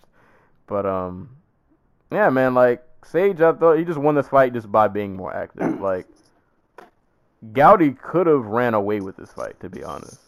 Like, he was able to get the takedowns, and it's like you're just sitting there. Like, there's not a whole lot going on, you know. So no pity for me that he didn't get the decision. That's kind of how I feel.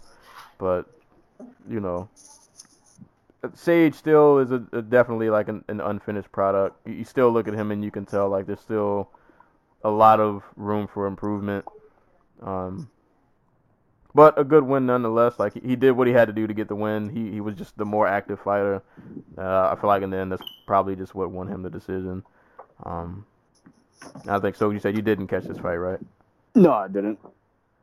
Oh, you guys. Anti-cool. Oh yeah, we had to give Stokes the play-by-play. Yeah, I appreciate. Anti-cool, what were you? Yeah, I had to keep you updated, let you know what the GOAT was doing. Anti-cool, what were your thoughts on the fight?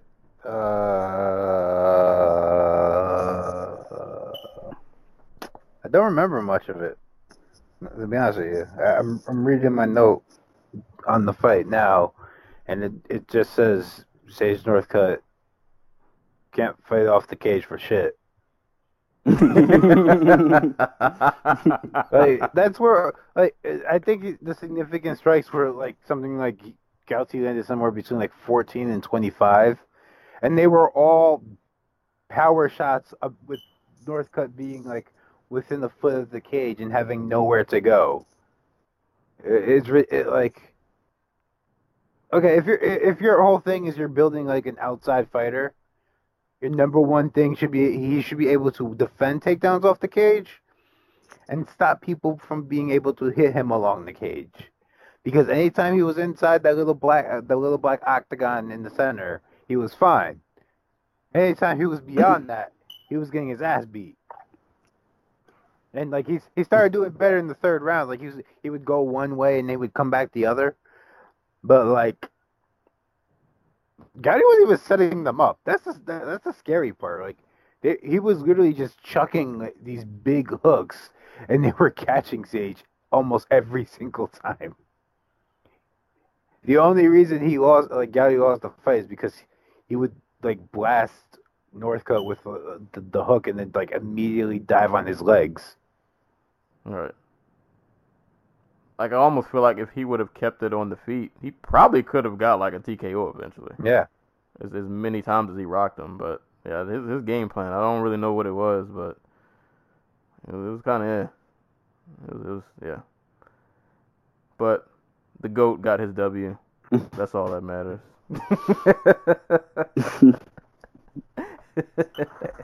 And just because I know Joey mentioned it during the fight, a lot of Gowdy's takedowns weren't takedowns; they were mat returns. I feel like we mentioned that last podcast too. But yeah, I don't know what Gowdy's game plan was, but Yeah, that's why he got no sympathy from me It was when to the lose. judges didn't. But Sage going Sage. He got the W. Yeah, he definitely has some room for improvement, but I still think that the Team Alpha Male move definitely has helped him a lot. Like he looks a lot better than what I remember seeing him before from when he first came Can over. dude get rid of his dad, So- please? His dad is still in I mean, his corner. I mean, you can't get rid of your dad. It's kind of hard, you know. He's in the Lonzo Ball situation where it's kind of like, you know, your pops kind of helped you get this far. You probably can't really get rid of him. He's just gonna be there, and you're just kind of gonna have to deal with it. But yeah, man, good on Sage. He got a decision win. That was the main card. These prelims we can kind of blast through because almost all of them were finishes minus one fight. So I guess to continue on down, Carlos Diego Ferreira and Jared Gordon. Also a quick side note, I don't remember a ton of these fights, even though I did watch all of them. Memory might be a bit spotty. But Carlos Diego Ferreira, after 2 nut shots, got a TKO over Jared Gordon.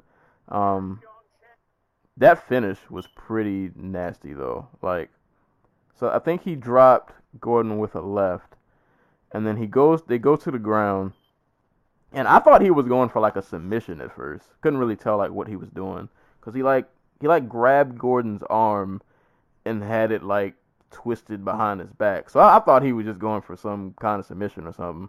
But he did like the high school schoolyard bully move, and like he like kept his arm wrapped around Gordon's back and just held it there, and with his other free hand just pounded away on this man's face, and there was just like nothing he could do about it. And There was some moments of real genuine like scrappy innovation on this card, and this was one of them. I'd never seen. I don't know if what he did has like a name. I've never seen anybody do like I mean, you see people trap arms so that you can't move and they can just kind of. It was the way he did it.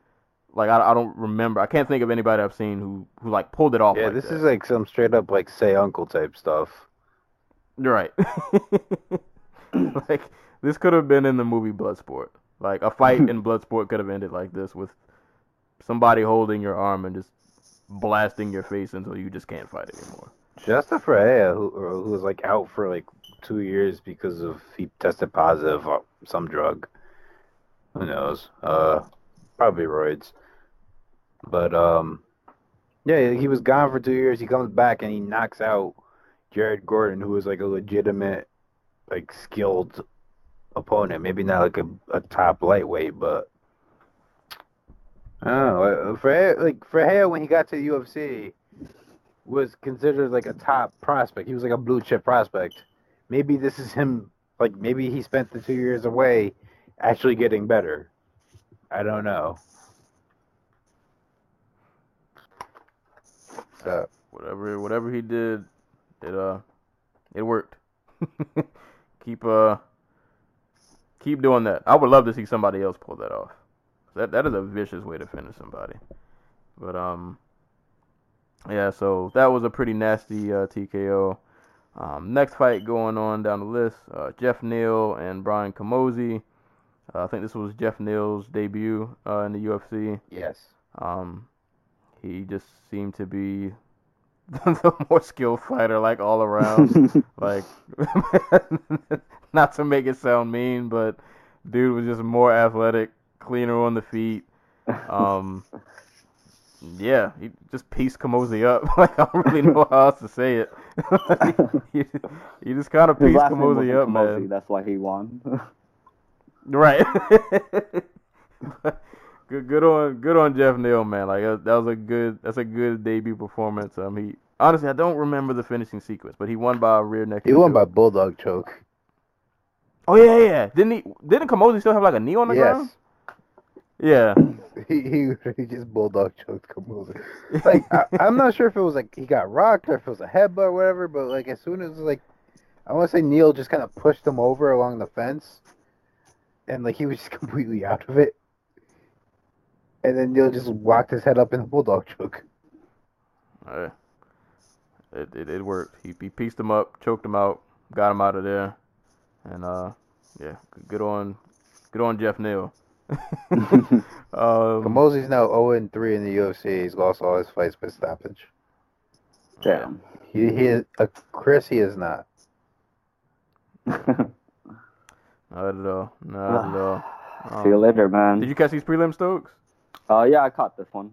I didn't catch the one. Who was it? The one after. I just didn't catch Sage and the one before that. The Fahea Gordon fight. Yeah. I caught this. You gotta go back and watch that. You gotta go watch that bully beatdown. That's exactly what that finish was. What you thinking of the Neil fight? Good. I don't remember much besides the submission and then the crowd pop, and then that was about it. Cause he was actually like from Austin, right? Yeah. He was hometown. Yeah, that's all I remember. So yeah, shout outs to Neil, hometown kid getting the W in pretty good fashion. Oh wait, fight, I just remembered a bit of Texas trivia now that you mentioned that. All right. All right. No, my homeboy was he was in Texas like 2 or 3 weeks ago, and he sent me this picture of a map. Apparently, there's a place in Texas called White Settlement. Oh no! It is a city in Texas. It is very real. White settlement. maybe like the rocks there are white. Oh boy, let me hit my Googles real quick. I'm looking at like pictures of the town, and there's a water tank that says White Settlement. It has a fighter jet on the side of it, and the tagline is "On the crossroads of progress."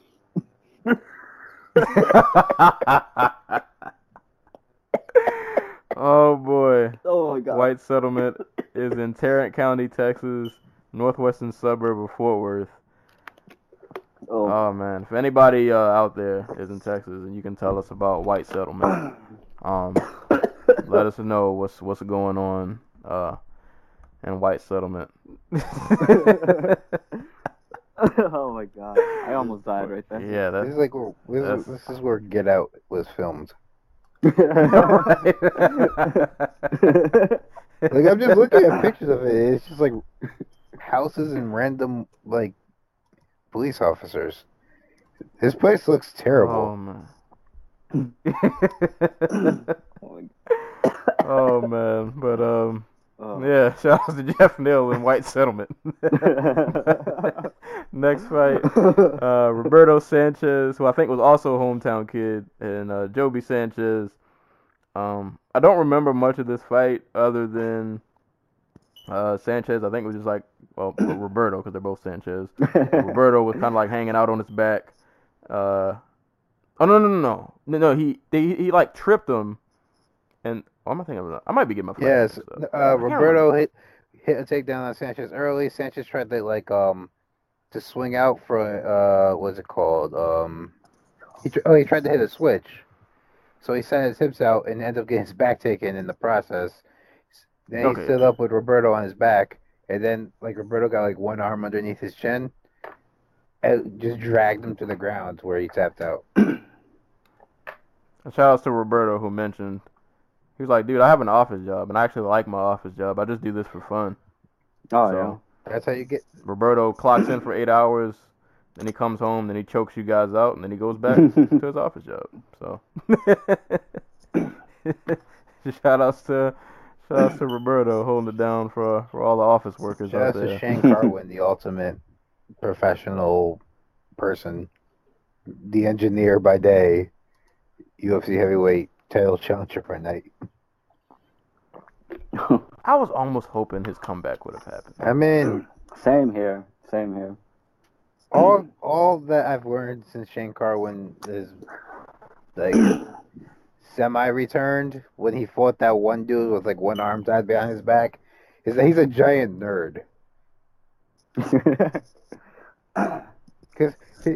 you saw how he announced that he was signed to Ryzen, right? Oh, he signed the Ryzen? He did when they first they first emerged, and he was just never able to he just never felt like making over there, I guess. And he announced it on Reddit, and the title of the damn thread was "He is Ryzen."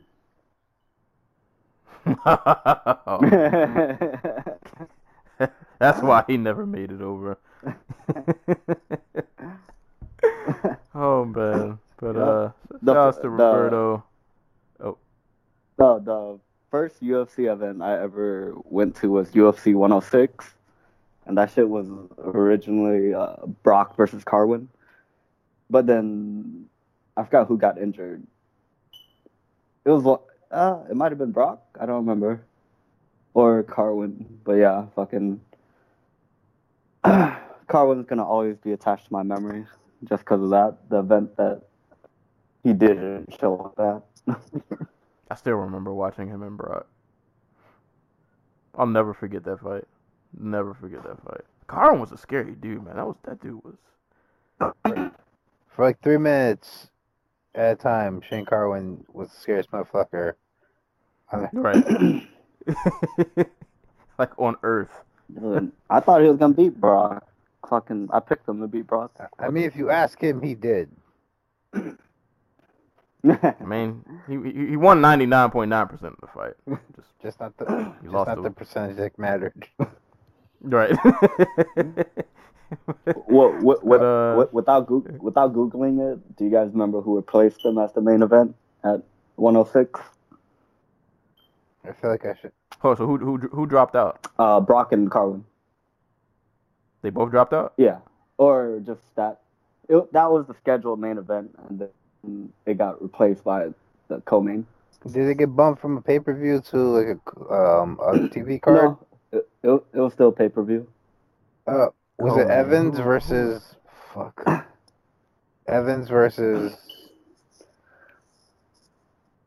Thiago Santos? Same weight class, but no. Rashad and Rampage? No. These guys have fought in a trilogy at 205.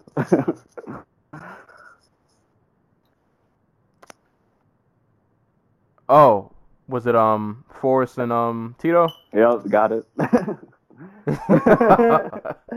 Oh man, that was a fun trilogy. And I got to see. Wasn't that the one where I think a lot of people thought Tito won the last fight? And he didn't get the nod. Because I think Forrest won. Yeah. Yeah. He ran out the cage before they announced the results of the fight. Yeah. I remember that. A lot of people were pissed about that, but I hate Tito, so. I love Tito. That's why I was still like, oh, all right. At least I still get to see Tito. See, Tito should be on Bellator commentary. You know what? I probably wouldn't mind Tito. He is god awful at public speaking, but that would make it fun. Right. At least I could laugh. I can't laugh at Chill. Chill just makes me annoyed. Cringe. I just don't like hearing him speak. If he's not hyping up a fight, and I don't even really like when he does that, but if he's not talking about fighting somebody else, I don't care for his commentary. It doesn't do it for me. But oh man, those were good times too. Good MMA times. Overpaid for the goddamn tickets because it was Brock and Carwin. Goddamn it. Oh man. This next fight, I wish I remembered a bit more, because I feel like I was entertained while I was watching this, but I can't remember much of it. Lucy Pudilova and Sarah Morris, or Moraes, I'm not sure how that's pronounced. I remember this being like a pretty entertaining scrap, but I only watched this fight once, because this was the one fight in real time that I missed. Yeah. The fight opens with like Moraes going for a takedown. She got it. Was on top for like 3.5, 4 minutes. The ref, like, she was working, like she was trying to work. Pudilova was trying to like stall out, the ref eventually was just like, you know what, screw it, stand them up. And then Pudilova went to work and just started beating the shit out of her. Like almost immediately, actually. It was actually really weird. My favorite part of the fight is Pudilova starting to beat up on her. Some Moraes goes for like, so they're on the ground and Moraes goes for an arm bar. Pudilova stands up to stack her, and then Moraes, instead of just like committing to the arm bar, decides, you know what, fuck it, I have a wrist. So she just starts up kicking her. I'm like, damn, that's something I haven't seen before. Innovation. Exactly. Yeah. And That's how you get noticed. Pudilova managed to, like, they weren't very hard, so Pudilova just kind of like pushed them to the side and got side control. This was a flyweight fight. No, bantamweight. Bantamweight? Oh, snap. Pudilova is big as crap. Like, she's listed at 5'8", but I think she's a little taller. She looks tall. And she's long. Well, that's good. Bantamweight needs any new face at this point that they can get. She's only 23 too, so. There you go. That's... Put her on the slow track. Give her like Beth Correa next. Try not to ruin her too. Like, You mean try not to ruin Betch? No, try not to ruin Lucia. Oh, I was gonna say Betch ruined herself. Man, I've actually spent the weekend putting together a list of fighters at women's bantamweight who I want the UFC to sign. Eventually I'll find a way to like write that up into like a thing. But there's this woman, Luz Vasquez from Argentina, who's 29 years old. She's an Olympic wrestler from Argentina.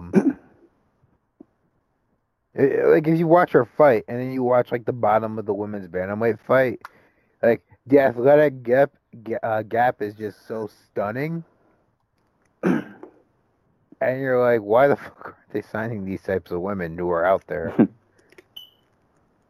Hey man, after that Ronda Rousey head kick, Dana flipped the table over and they just gave up on the whole division. Nobody cared anymore. Like people like Misha Tate and Holly Holm.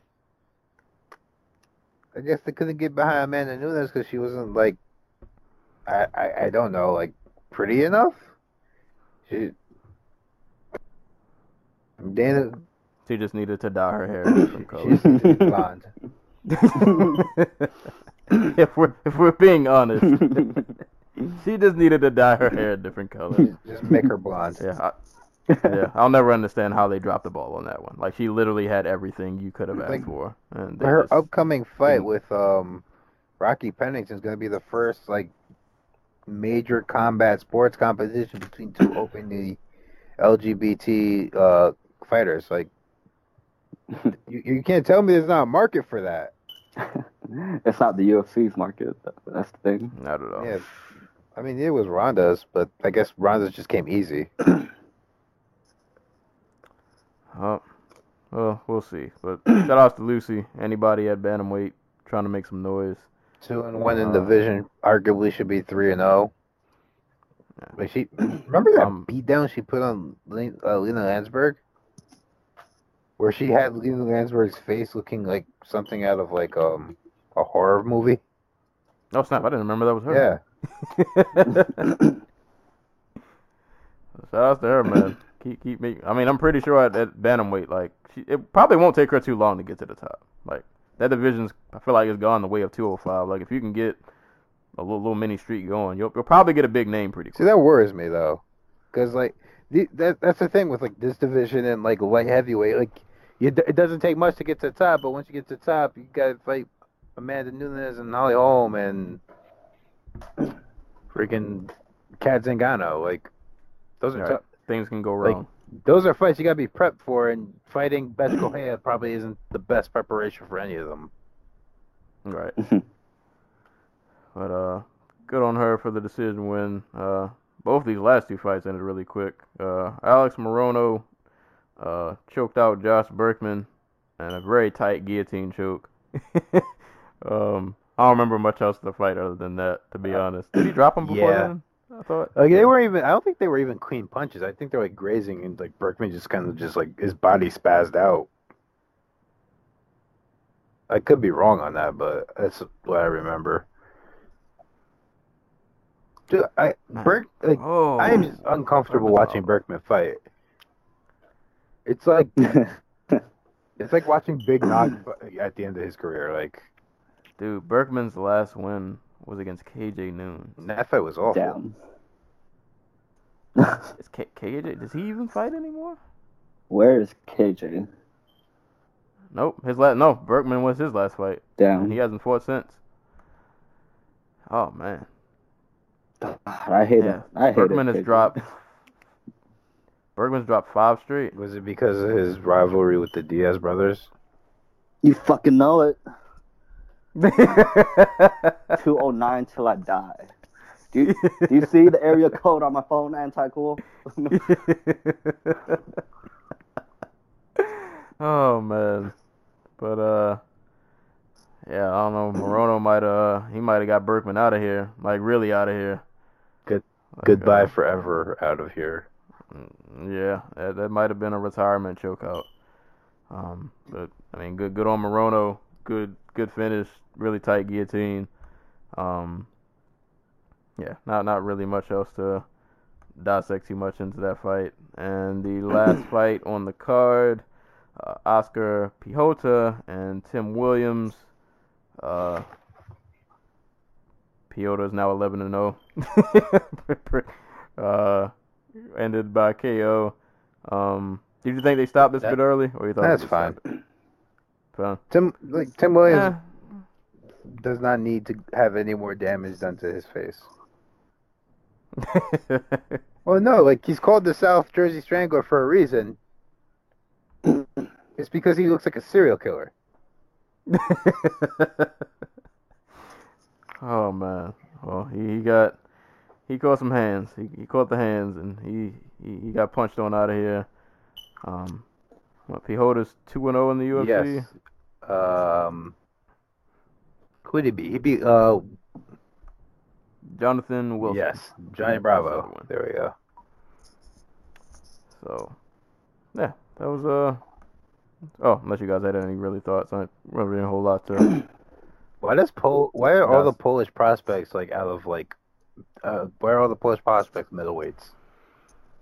I mean, I'm not mad. That division needs it. I mean, yeah, but like the actual good one just ended up fighting in Poland his whole entire career. But like Jatko and Materla and like Kaladev and this dude and like it's just really weird that this is division that thrives in Poland seemingly. They should just have a Polish middleweight tournament in the UFC. I mean, that could be the next tough. Polish middleweights. Yeah, might as well. You know what? Where is it? I want to throw a name out there. If you guys remember, he's not Polish, but whatever happened to Adam Khalif? Adam Khalif?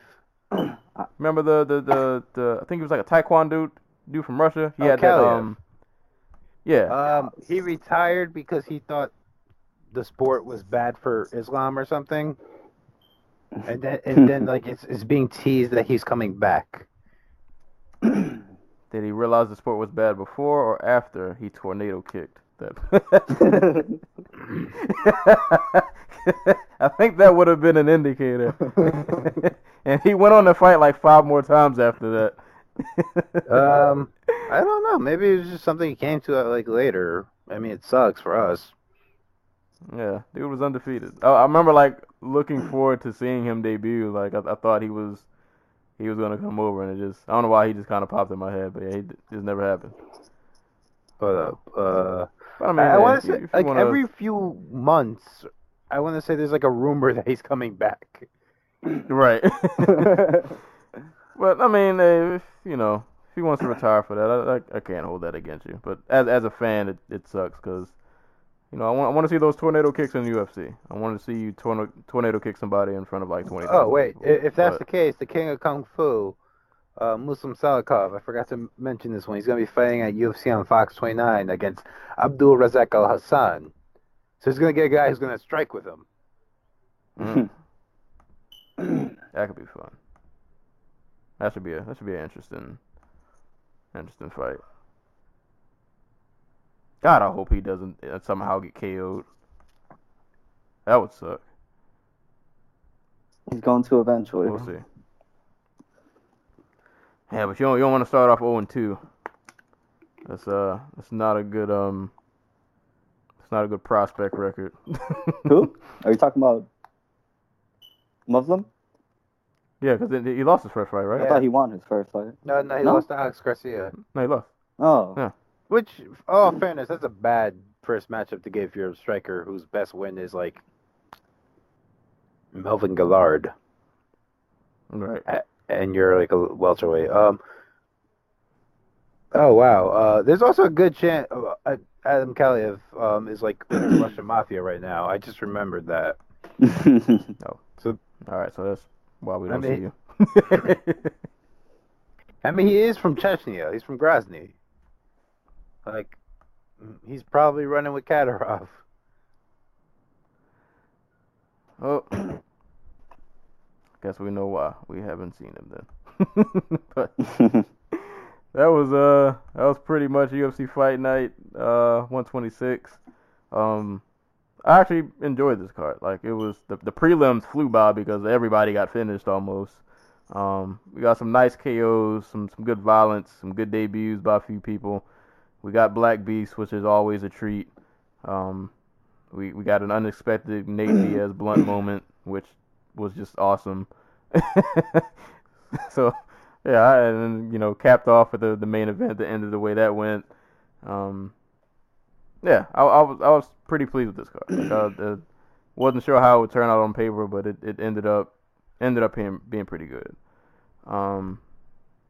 I guess real quick before we get into shots and shout-outs, just because there were a few other cards and fights that went on this weekend, I just want to give a quick mention to Glory 50 went down. Can't remember if that was Friday or Saturday. Friday night, all these fights were happening like simultaneously. I was switching between everything. I guess the main fights worth of note.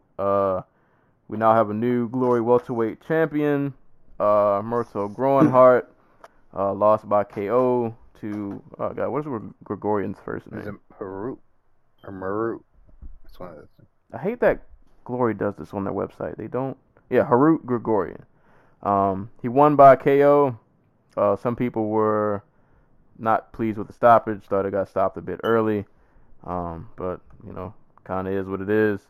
So we now have a new welterweight champion, Glory. So shout outs to Gregorian. And the gentleman who won the heavyweight tournament, what is his name?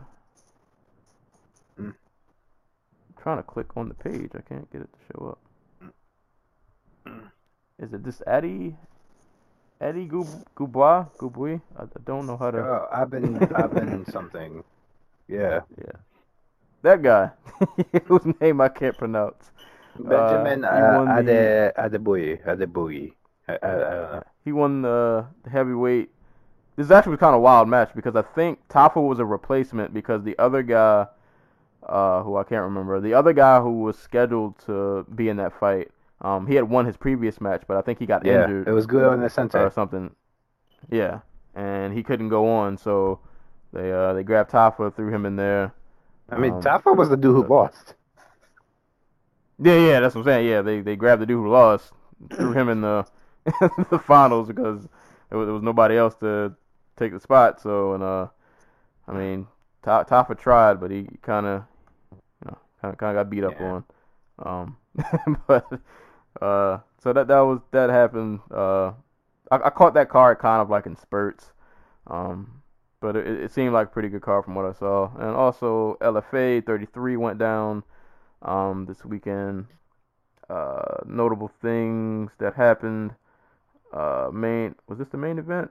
Who was the main event? Willis and Stewart. Why do they not have? They don't have the. Okay, it's weird. On the site I'm on, they don't have the fights listed in order. But Kyle Stewart, now 9-0, won over Jaleel Willis. Also, other notable notes: former UFC, I think he was actually in LFA too. Damon Jackson, he was in the co-main event. He got a arm triangle choke over Chris Perico. Let's see, and also Kevin Worth.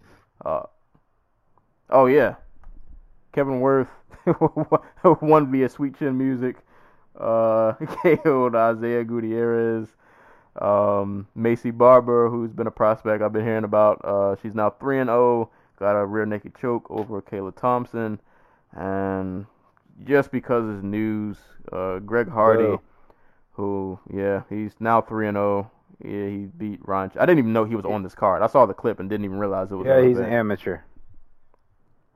All right, he's 3-0 in his MMA career.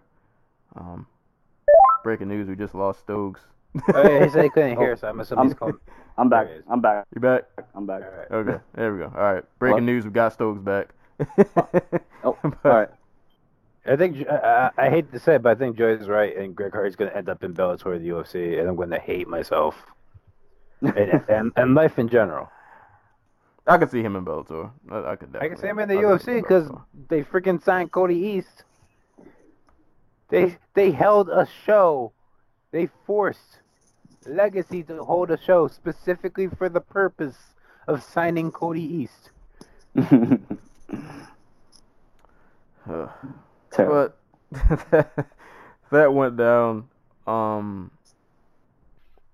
Quick minute, I might be late on this.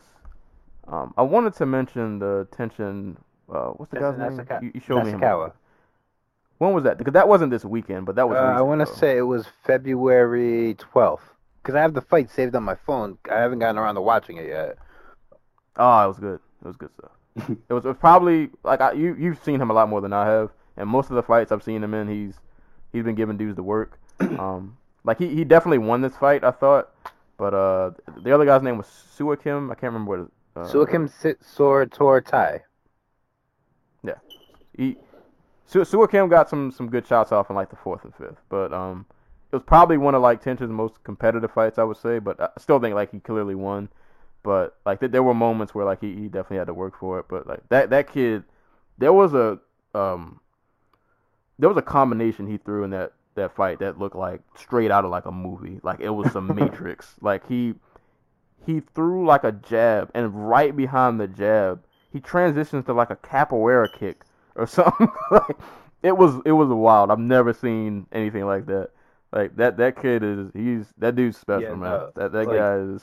So Sisor Tai is like not like he's not a random dude. Like there's a dude who at Tension's weight won the Lumpini like Stadium Championship, which is basically legit as it gets in Muay Thai. So like this is like a world class striker. He was actually ranked, like he moved up a weight class, was actually ranked in the top 10 in that weight class as well. Like dude is a legit striker. And Tenshin Asakawa at 19 years old is out here not styling on him, obviously. Like it was a competitive fight, but like giving work. Yeah. So that dude's ceiling for like whichever sport he ends up doing full time is so high, and like imagine him like committing to MMA full time. Yeah, that dude. If if he just had takedown defense, and dudes couldn't take him down, and they were forced to stand, he's killing people. Like. That dude, I mean, shout outs to Suakim because like he ate a lot of hard shots, but he was game, man. Like he never stopped. Like he was keeping himself in the fight. But yeah, Tension, that dude he's a beast, man. That kid. They took down the fight. Ah, Is it not on the site that shall not be named? Because I was watching it. Well, we'll go check there. Because All right. Can't give away our sources. But if I can find it, because I was watching it earlier. I watched it this morning when I woke up. If I can find my same link, I'll send it to you. But yeah, man. So a lot of awesome fights that happened this weekend. Wasn't there a boxing KO? Didn't somebody get knocked out? Danny Garcia absolutely destroyed everything about Brandon Rios' world. Like a 9th round KO. Yeah, I didn't catch the fight, but I saw the film. From what I understand, it was a pretty good fight. Like, it was a typical Danny Garcia fight, I guess. Where, like, it seemed closer than it really was because Danny Garcia is kind of passive, especially early. But there was that fight. There was the World Boxing Super Series Super Middleweight semifinal between George Groves and Chris Eubank Jr., which was amazing. Like Chris Eubank Jr., the king of like parabolic pugilism, like where he's just like winging shit, and everything's just like he throws no straight punches, and it's hilarious. But that was one of the better fights of the weekend actually. Groves versus Eubank. Eubank ended up taking a decision, and for what it was worth, the best fight of the weekend was the top ranked card on Friday. Raimundo Beltran versus Paulus Moses. Moses is like, I don't know. Do you guys know about like Beltran's story? No. So like this dude is like, so basically he spent the past year not being able to fight. Was it the past year or like he's been having trouble getting fights because he's not sure about his legal status in the U.S. So he's been like a professional sparring partner for most of like the past year and a half or so. Like he legitimately thought he was going to get like deported at a certain point. I found the fight. Thank by you. The way. But when they got there, I took it down. Yay! All right, I'm gonna get to that after we're done here. But like, he legitimately thought he was going to get like deported. Like he has kids here and everything like that. He just recently received like, I want to say resident with what's that word? Distinction, because of his boxing career. So this was like his first. Like he was fighting for a world title. Like the narrative was like, oh, like he's old. This is like his last shot at the world championship, and it was just like really heartwarming stuff to see him win. Even though I thought he lost, I thought the dude he fought, Moses, is a police officer from Namibia. And he fought his ass off. Like, good God, that was like such a good fight. Like the president of Namibia ended up tweeting out like congratulations to them, both of them. It was just really cool to see. Like this fight obviously had a lot more meaning in like Namibia for like Moses than it did for like the random Joe here, but like it's just really cool to see. Like I'm happy Moses will probably get another day on like TV here in the States. But yeah, no, like there was some really great boxing on. David Benavidez fought too. Was he the 1,000 puncher? He rematched Gavril, the guy who he beat for his first world title, and beat him more soundly this time. So shouts to him. Did he 1,000 punch anybody? Not yet. No. Funny thing though, that guy did fight. The guy who got knocked out by that like 20,000 punch barrage. Oh man. He also fought on the I want to say the Beltran Moses undercard. So I'm glad he's still alive. Yeah, he did not look good. Ooh, I'd imagine. That you get 20-piece KO. That's just yeah, that's brain damage. That's oof. I wouldn't wish that on anybody. Yeah. I would not wish that on anybody. But yeah, man, this was a really just awesome weekend of fights. Like no matter what combat sport you were into, there was something for you that was on. Like it was a lot going on. So What we got? Saturday coming up. UFC on Fox what's 28. Emmett versus Stevens.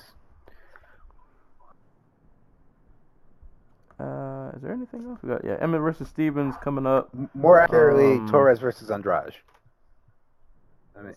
There we go. That's an interesting fight. I like Torres. I hope she doesn't get her head knocked off. I mean, it's gonna happen. Yeah. But yeah, so that's going down. I think that's like the only.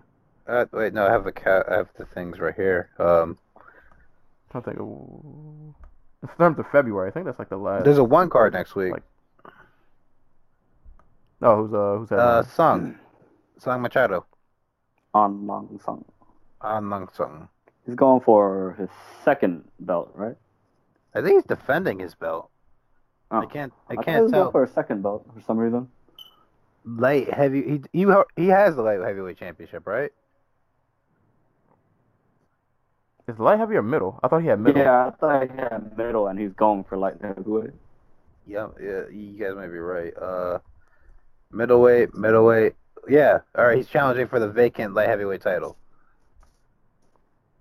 Just everybody, like all the titles in one are going to be owned by like 5 guys. That's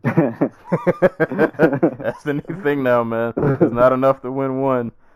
You gotta win both. Shout out to Ong Song though, man. He trains here in Maryland at Crazy 88. I only know him because he fought Uriah Hall in Bellator years ago. If there's any Luke Barnett fans, he's going to be fighting at ACB 81, like next week, next Saturday. There's a Cage Warriors card, there's a Deep card, and there's a bunch of Russian cards. Oh, and there's a Superfly card next week, which is unequivocally the best card of the weekend. Sirsaket Sor Rungsvisai versus Juan Francisco Estrada. Rungsvisai is the dude who knocked out Roman Chocolatito Gonzalez. Juan Francisco Estrada is the dude who fought Carlos Cuadras in that fight last year that if it wasn't for Joshua Klitschko, it might have been fight of the year. Like legit, like blood and guts type deal.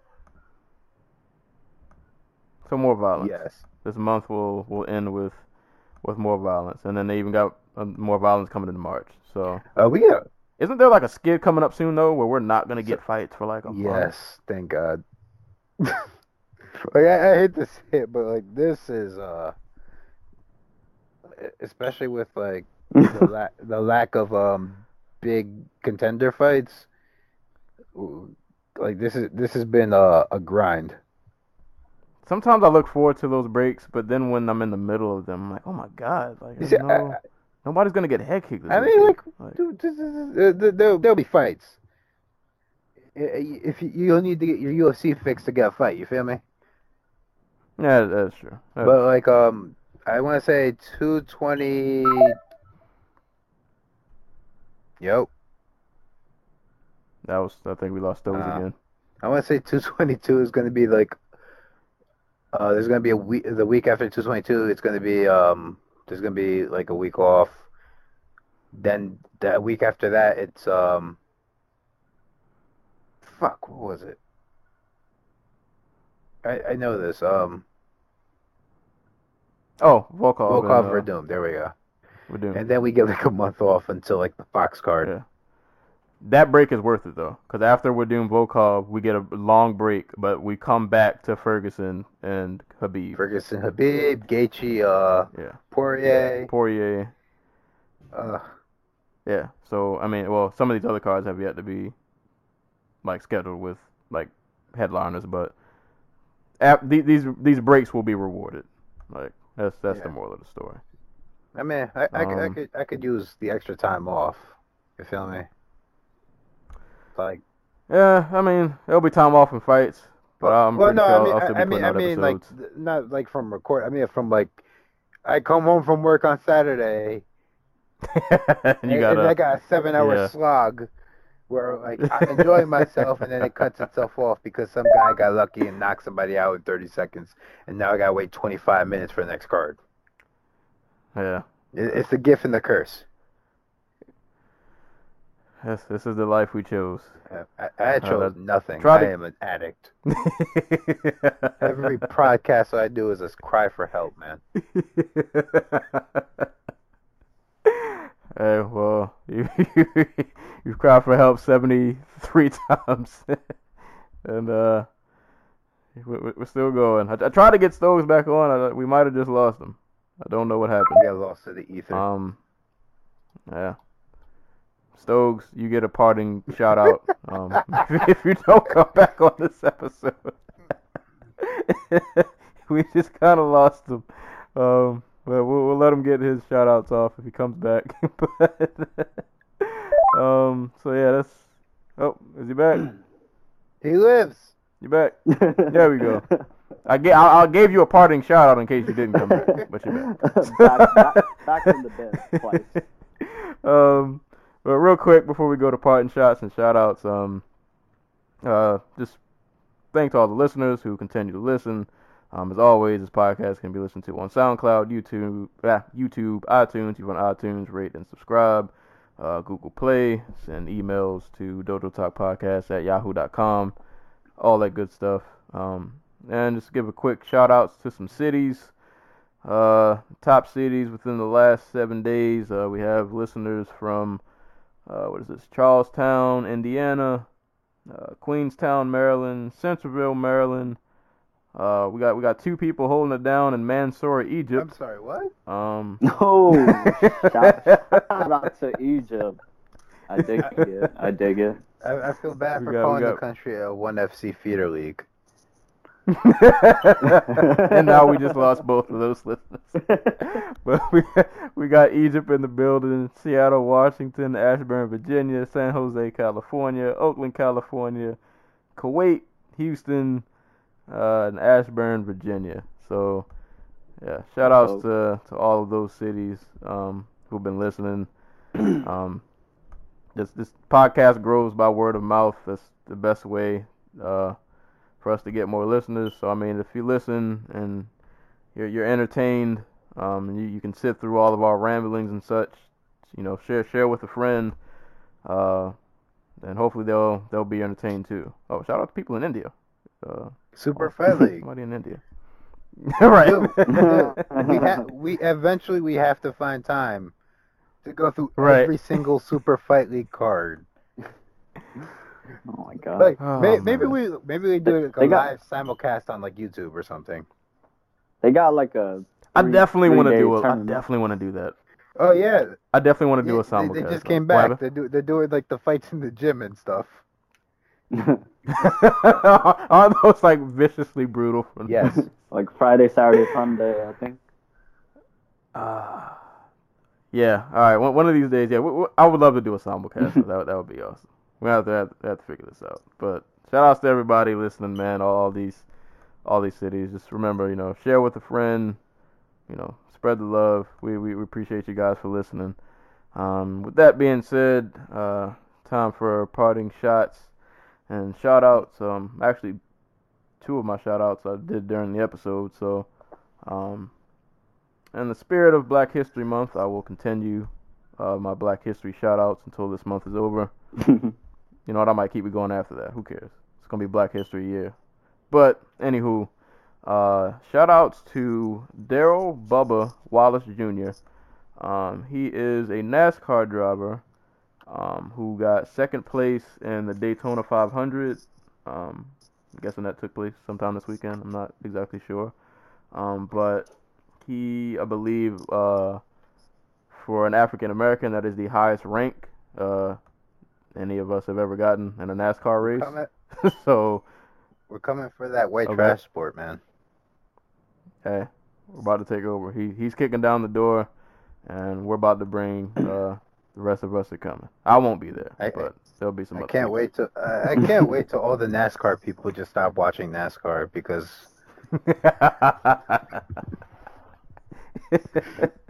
It's gonna be the black and brown takeover.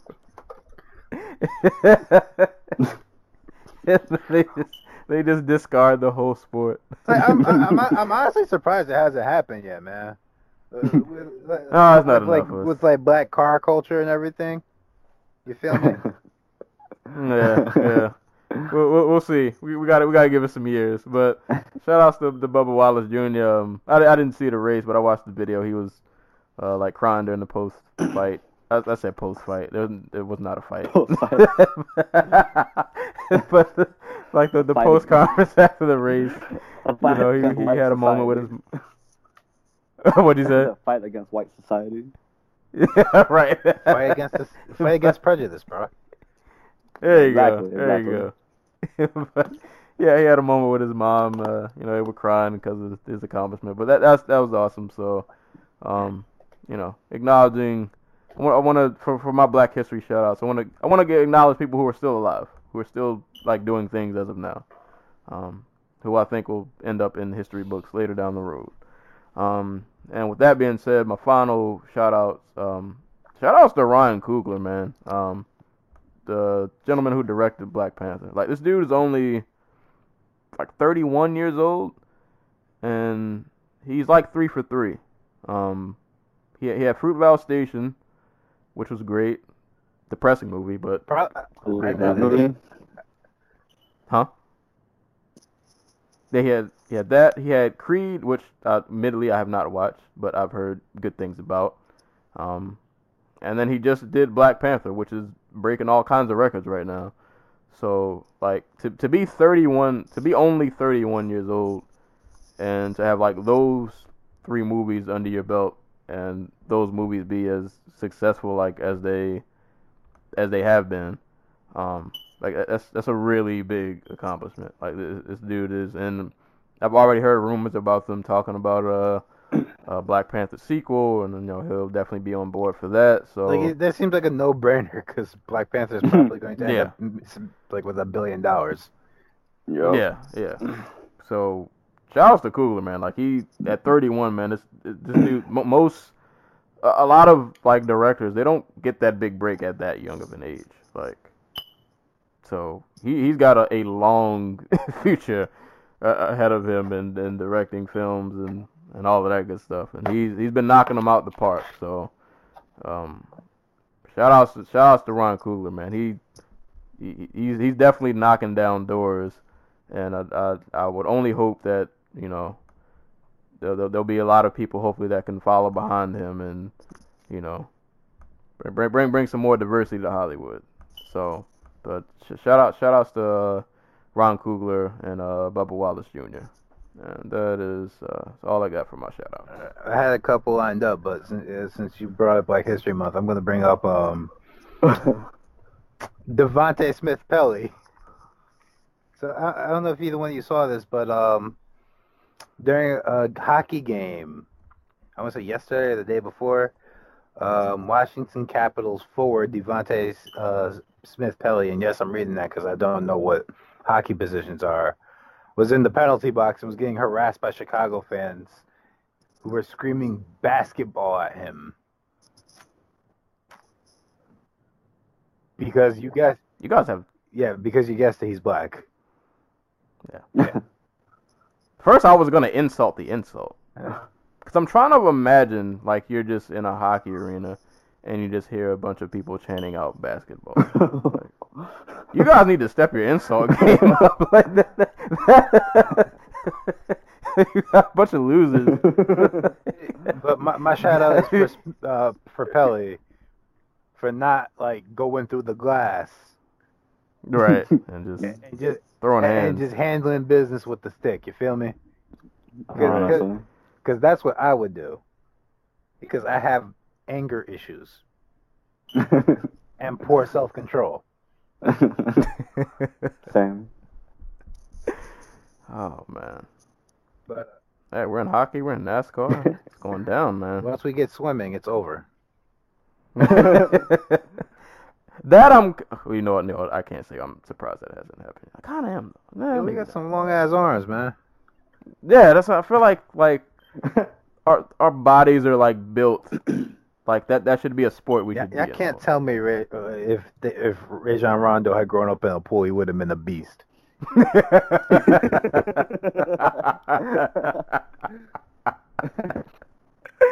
Oh man. But Did any of y'all watch the All-Star I game? got I mean, Tim Duncan, like he's from the Virgin Islands, but like, isn't he like half black or something?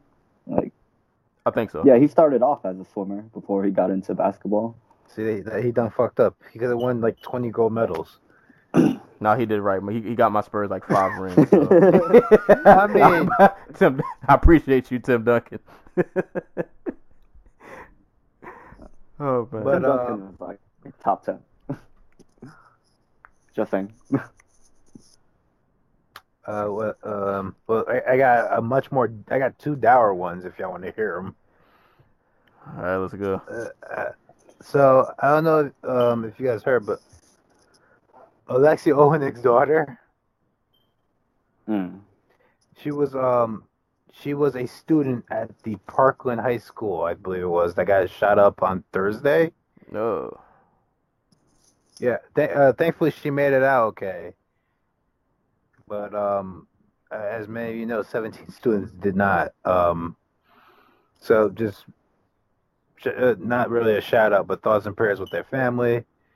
Thoughts and all the power to the students out there marching the street, showing up at like the NRA's headquarters, just putting them on blast.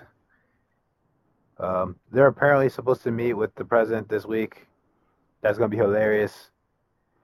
Boy, that is gonna be. That's gonna be a Ooh. shit show. Yeah, that is. Ooh boy, that is not gonna be good. I expect one of them to be arrested for throwing something at him. But you know, just something that was tangentially MMA related, and I don't think this made the news over here, but there was a big earthquake in Mexico last Friday, in Oaxaca. I think it was like a 7.5 on the scale and everything. So you know. Just a little bit of that reality to hit y'all with before we leave. Matter of fact, let's end this on the proper note. Shout out to at John Jones on Twitter, who went to his very first MMA event this weekend, Bellator 194. Love it. Oh man, shout out to John Jones. I was wondering why he was popping up a lot on my news feed. Dude, like props to him because this dude had to deal with all the racist, vile shit that fans have tweeted to John Jones for the past like 5-6 years. And he somehow came away with the idea that he wanted to be a fan of the sport. I want to say he binge watched Conor McGregor and Nate Diaz's fights last week. He was live tweeting about it. Oh man, Funny guy. He needs to put him on the podcast. Oh, yo, there we go. Well, he did. He also did MMA fighting, so he might be too big for us. Oh man, shout out to him, man. He takes all of the comments that go his way that shouldn't go his way. He takes them all in stride. So. Yeah, shout out to him. I was wondering why he was popping up everywhere lately. Any last shout out, Stokes? Yeah. Well, since you mentioned Fruitvale Station, like shout out to that movie and rest in peace to Oscar Grant. That shit happened like a couple hours away from me.